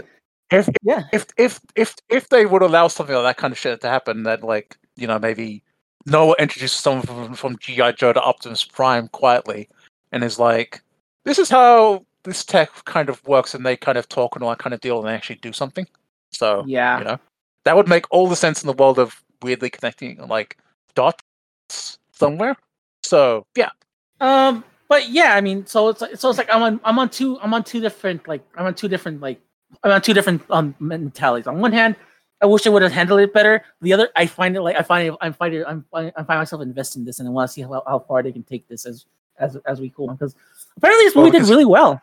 Well, because the last movie that came out was the Snake Eyes movie, and well, I enjoyed it for what it was. I just if you're not gonna continue it, that's fine too. Like I'm not gonna really cry about it at the end of the day. Yeah. But is there any other thoughts? Anything else you want to bring up? Because we're running I think we're about to hit the time. Yeah, we're about the time, and then, honestly, I can't think of anything else. That's mostly it, because I wanted to leave the G.I. Joe bit to you to finally say your piece and all that kind of deal and all that, because that has potential and all that, depending on what they do and all that, and if they're considering a soft reboot of the G.I. Joe timeline movie wise or not, or if they're going to try to do something else again. But now we can do something with Transformers as well, like a crossover event maybe or something. Yeah. Well, we only time will tell at this point. But they did say also. Okay. All I was going to say was only time will tell us also if the Maximals are a thing. Predacons a thing on this timeline, on this Earth, and all this stuff out there somewhere. Another thing I'm wondering too is Megatron a thing? Yeah, like the Beast Wars one, or what? Or the regular. The regulars, both of them is at this point. Okay, fair enough. I guess we'll find out in time. Yeah. That's another thing I find interesting. 2 movies without Megatron. Yeah. That does remind me, by the way. This movie, by the way, came out about the same time as The Flash, didn't it? Yes, it did. And more people want to see this. More people want to see that than The Flash. This movie ended up doing a lot better than The Flash. As a matter of fact, it is. This is considered. I think they did say it's this is actually the second best Transformers movie, profit wise, since the first movie. But I think literally everyone's way to go, Paramount. I think literally, oh my god, they played the Flash Gambit and they won. They played the bluff. Yeah. I mean, it's not Top Gun Maverick, but I mean, it's it did them good money on that deal in the end. It seems like. I'm pretty sure, okay, we got fuck you money thanks to Tom Cruise. Let's roll the dice on this one, and lo and behold, they won. It paid off. Yeah. Because everyone's do I really want to see this really poor? Do I want to see this another vapid movie in the Snyderverse, or Transformers: Rise of the Beast? And it's Transformers: Rise of the Beast. Yeah, good movie. And who wants to go spend time to see Ezra Miller, or go see this movie about cool robots? I think another thing that also helped this movie a lot. Good word of mouth, because it wasn't. Bumblebee? Yeah, after Bumblebee, and also since after the movie came out, I know it had problems at first, but I think it slowly started to get better box office as time went on, because more people started hearing how good the movie was, and everyone was oh, this is actually a good movie. So they actually start paying more attention, and more people started to go watch it. Oh, this is actually good. Matter of fact, when I went to see the movie, the theater was packed. The theater was packed to the gills. I saw it in the middle of the day because it was just on a day when I was off work, because it was a rainy day and I couldn't do work that day. But it's oh, it comes out today, and I was like, off to the movies, I go see it because Australia Australia, New Zealand, and stuff had to wait like 1 whole week after it had fucking come out. Thanks, Paramount, or whoever distributed it. I think it's like Paramount. That was an annoying little thing, but it's like worth the wait, I guess, in the end. Yeah, I thought it was. Yeah. But I mean, is there anything else? Is there anything else that you want to bring up before we head out? Nope. That's everything for sure this time that I can think of as just like closing brain thoughts or notes and everything. That's pretty much everything, and it's about time to close up shop and everything anyway. So yeah. Yeah, sounds about right. So Rob, do you have anything you would like to promote? You can find me on the Bird site, Motherfucker01, something like that. That's it. Part of this motley crew or something. Saturday Morning Squadron. Done. All right. You can find me on Twitter at various different places at L_Ramses, which is now kind of like private. Or you can find me on my new Twitter, which is the more public one, which is Professor Ramses, which is also linked to this particular Twitch channel if you're watching us on Twitch, twitch.tv/LRamses84. Again, the Twitch page is twitch.tv/LRamses84. Not only do I stream video games and model kit streams, but I also streaming a lot of our podcasts as well, like how we've been doing today, and we're interacting with our audience. It's been a really fun time doing this show with doing it in this style. It's like I find it really refreshing seeing everybody that comes by and checks us out. I host another podcast called the Saint Seiya Cosmocast. We had to take another emergency break, but we'll be back in August because big things happening in August. So we can't big Saint Seiya things happening this August. So you gotta look out for it on our social medias when we launch it. And that's at scosmocast.com. Again, the address is scosmocast.com. You can find this podcast over http://www.satamsquad.tumblr.com. Again, the address is satamsquad.tumblr.com. As for me, I am Ramses, says Rob, and I'll see you all next time. Take care. Bye. Bye. Maximize. Terrorize.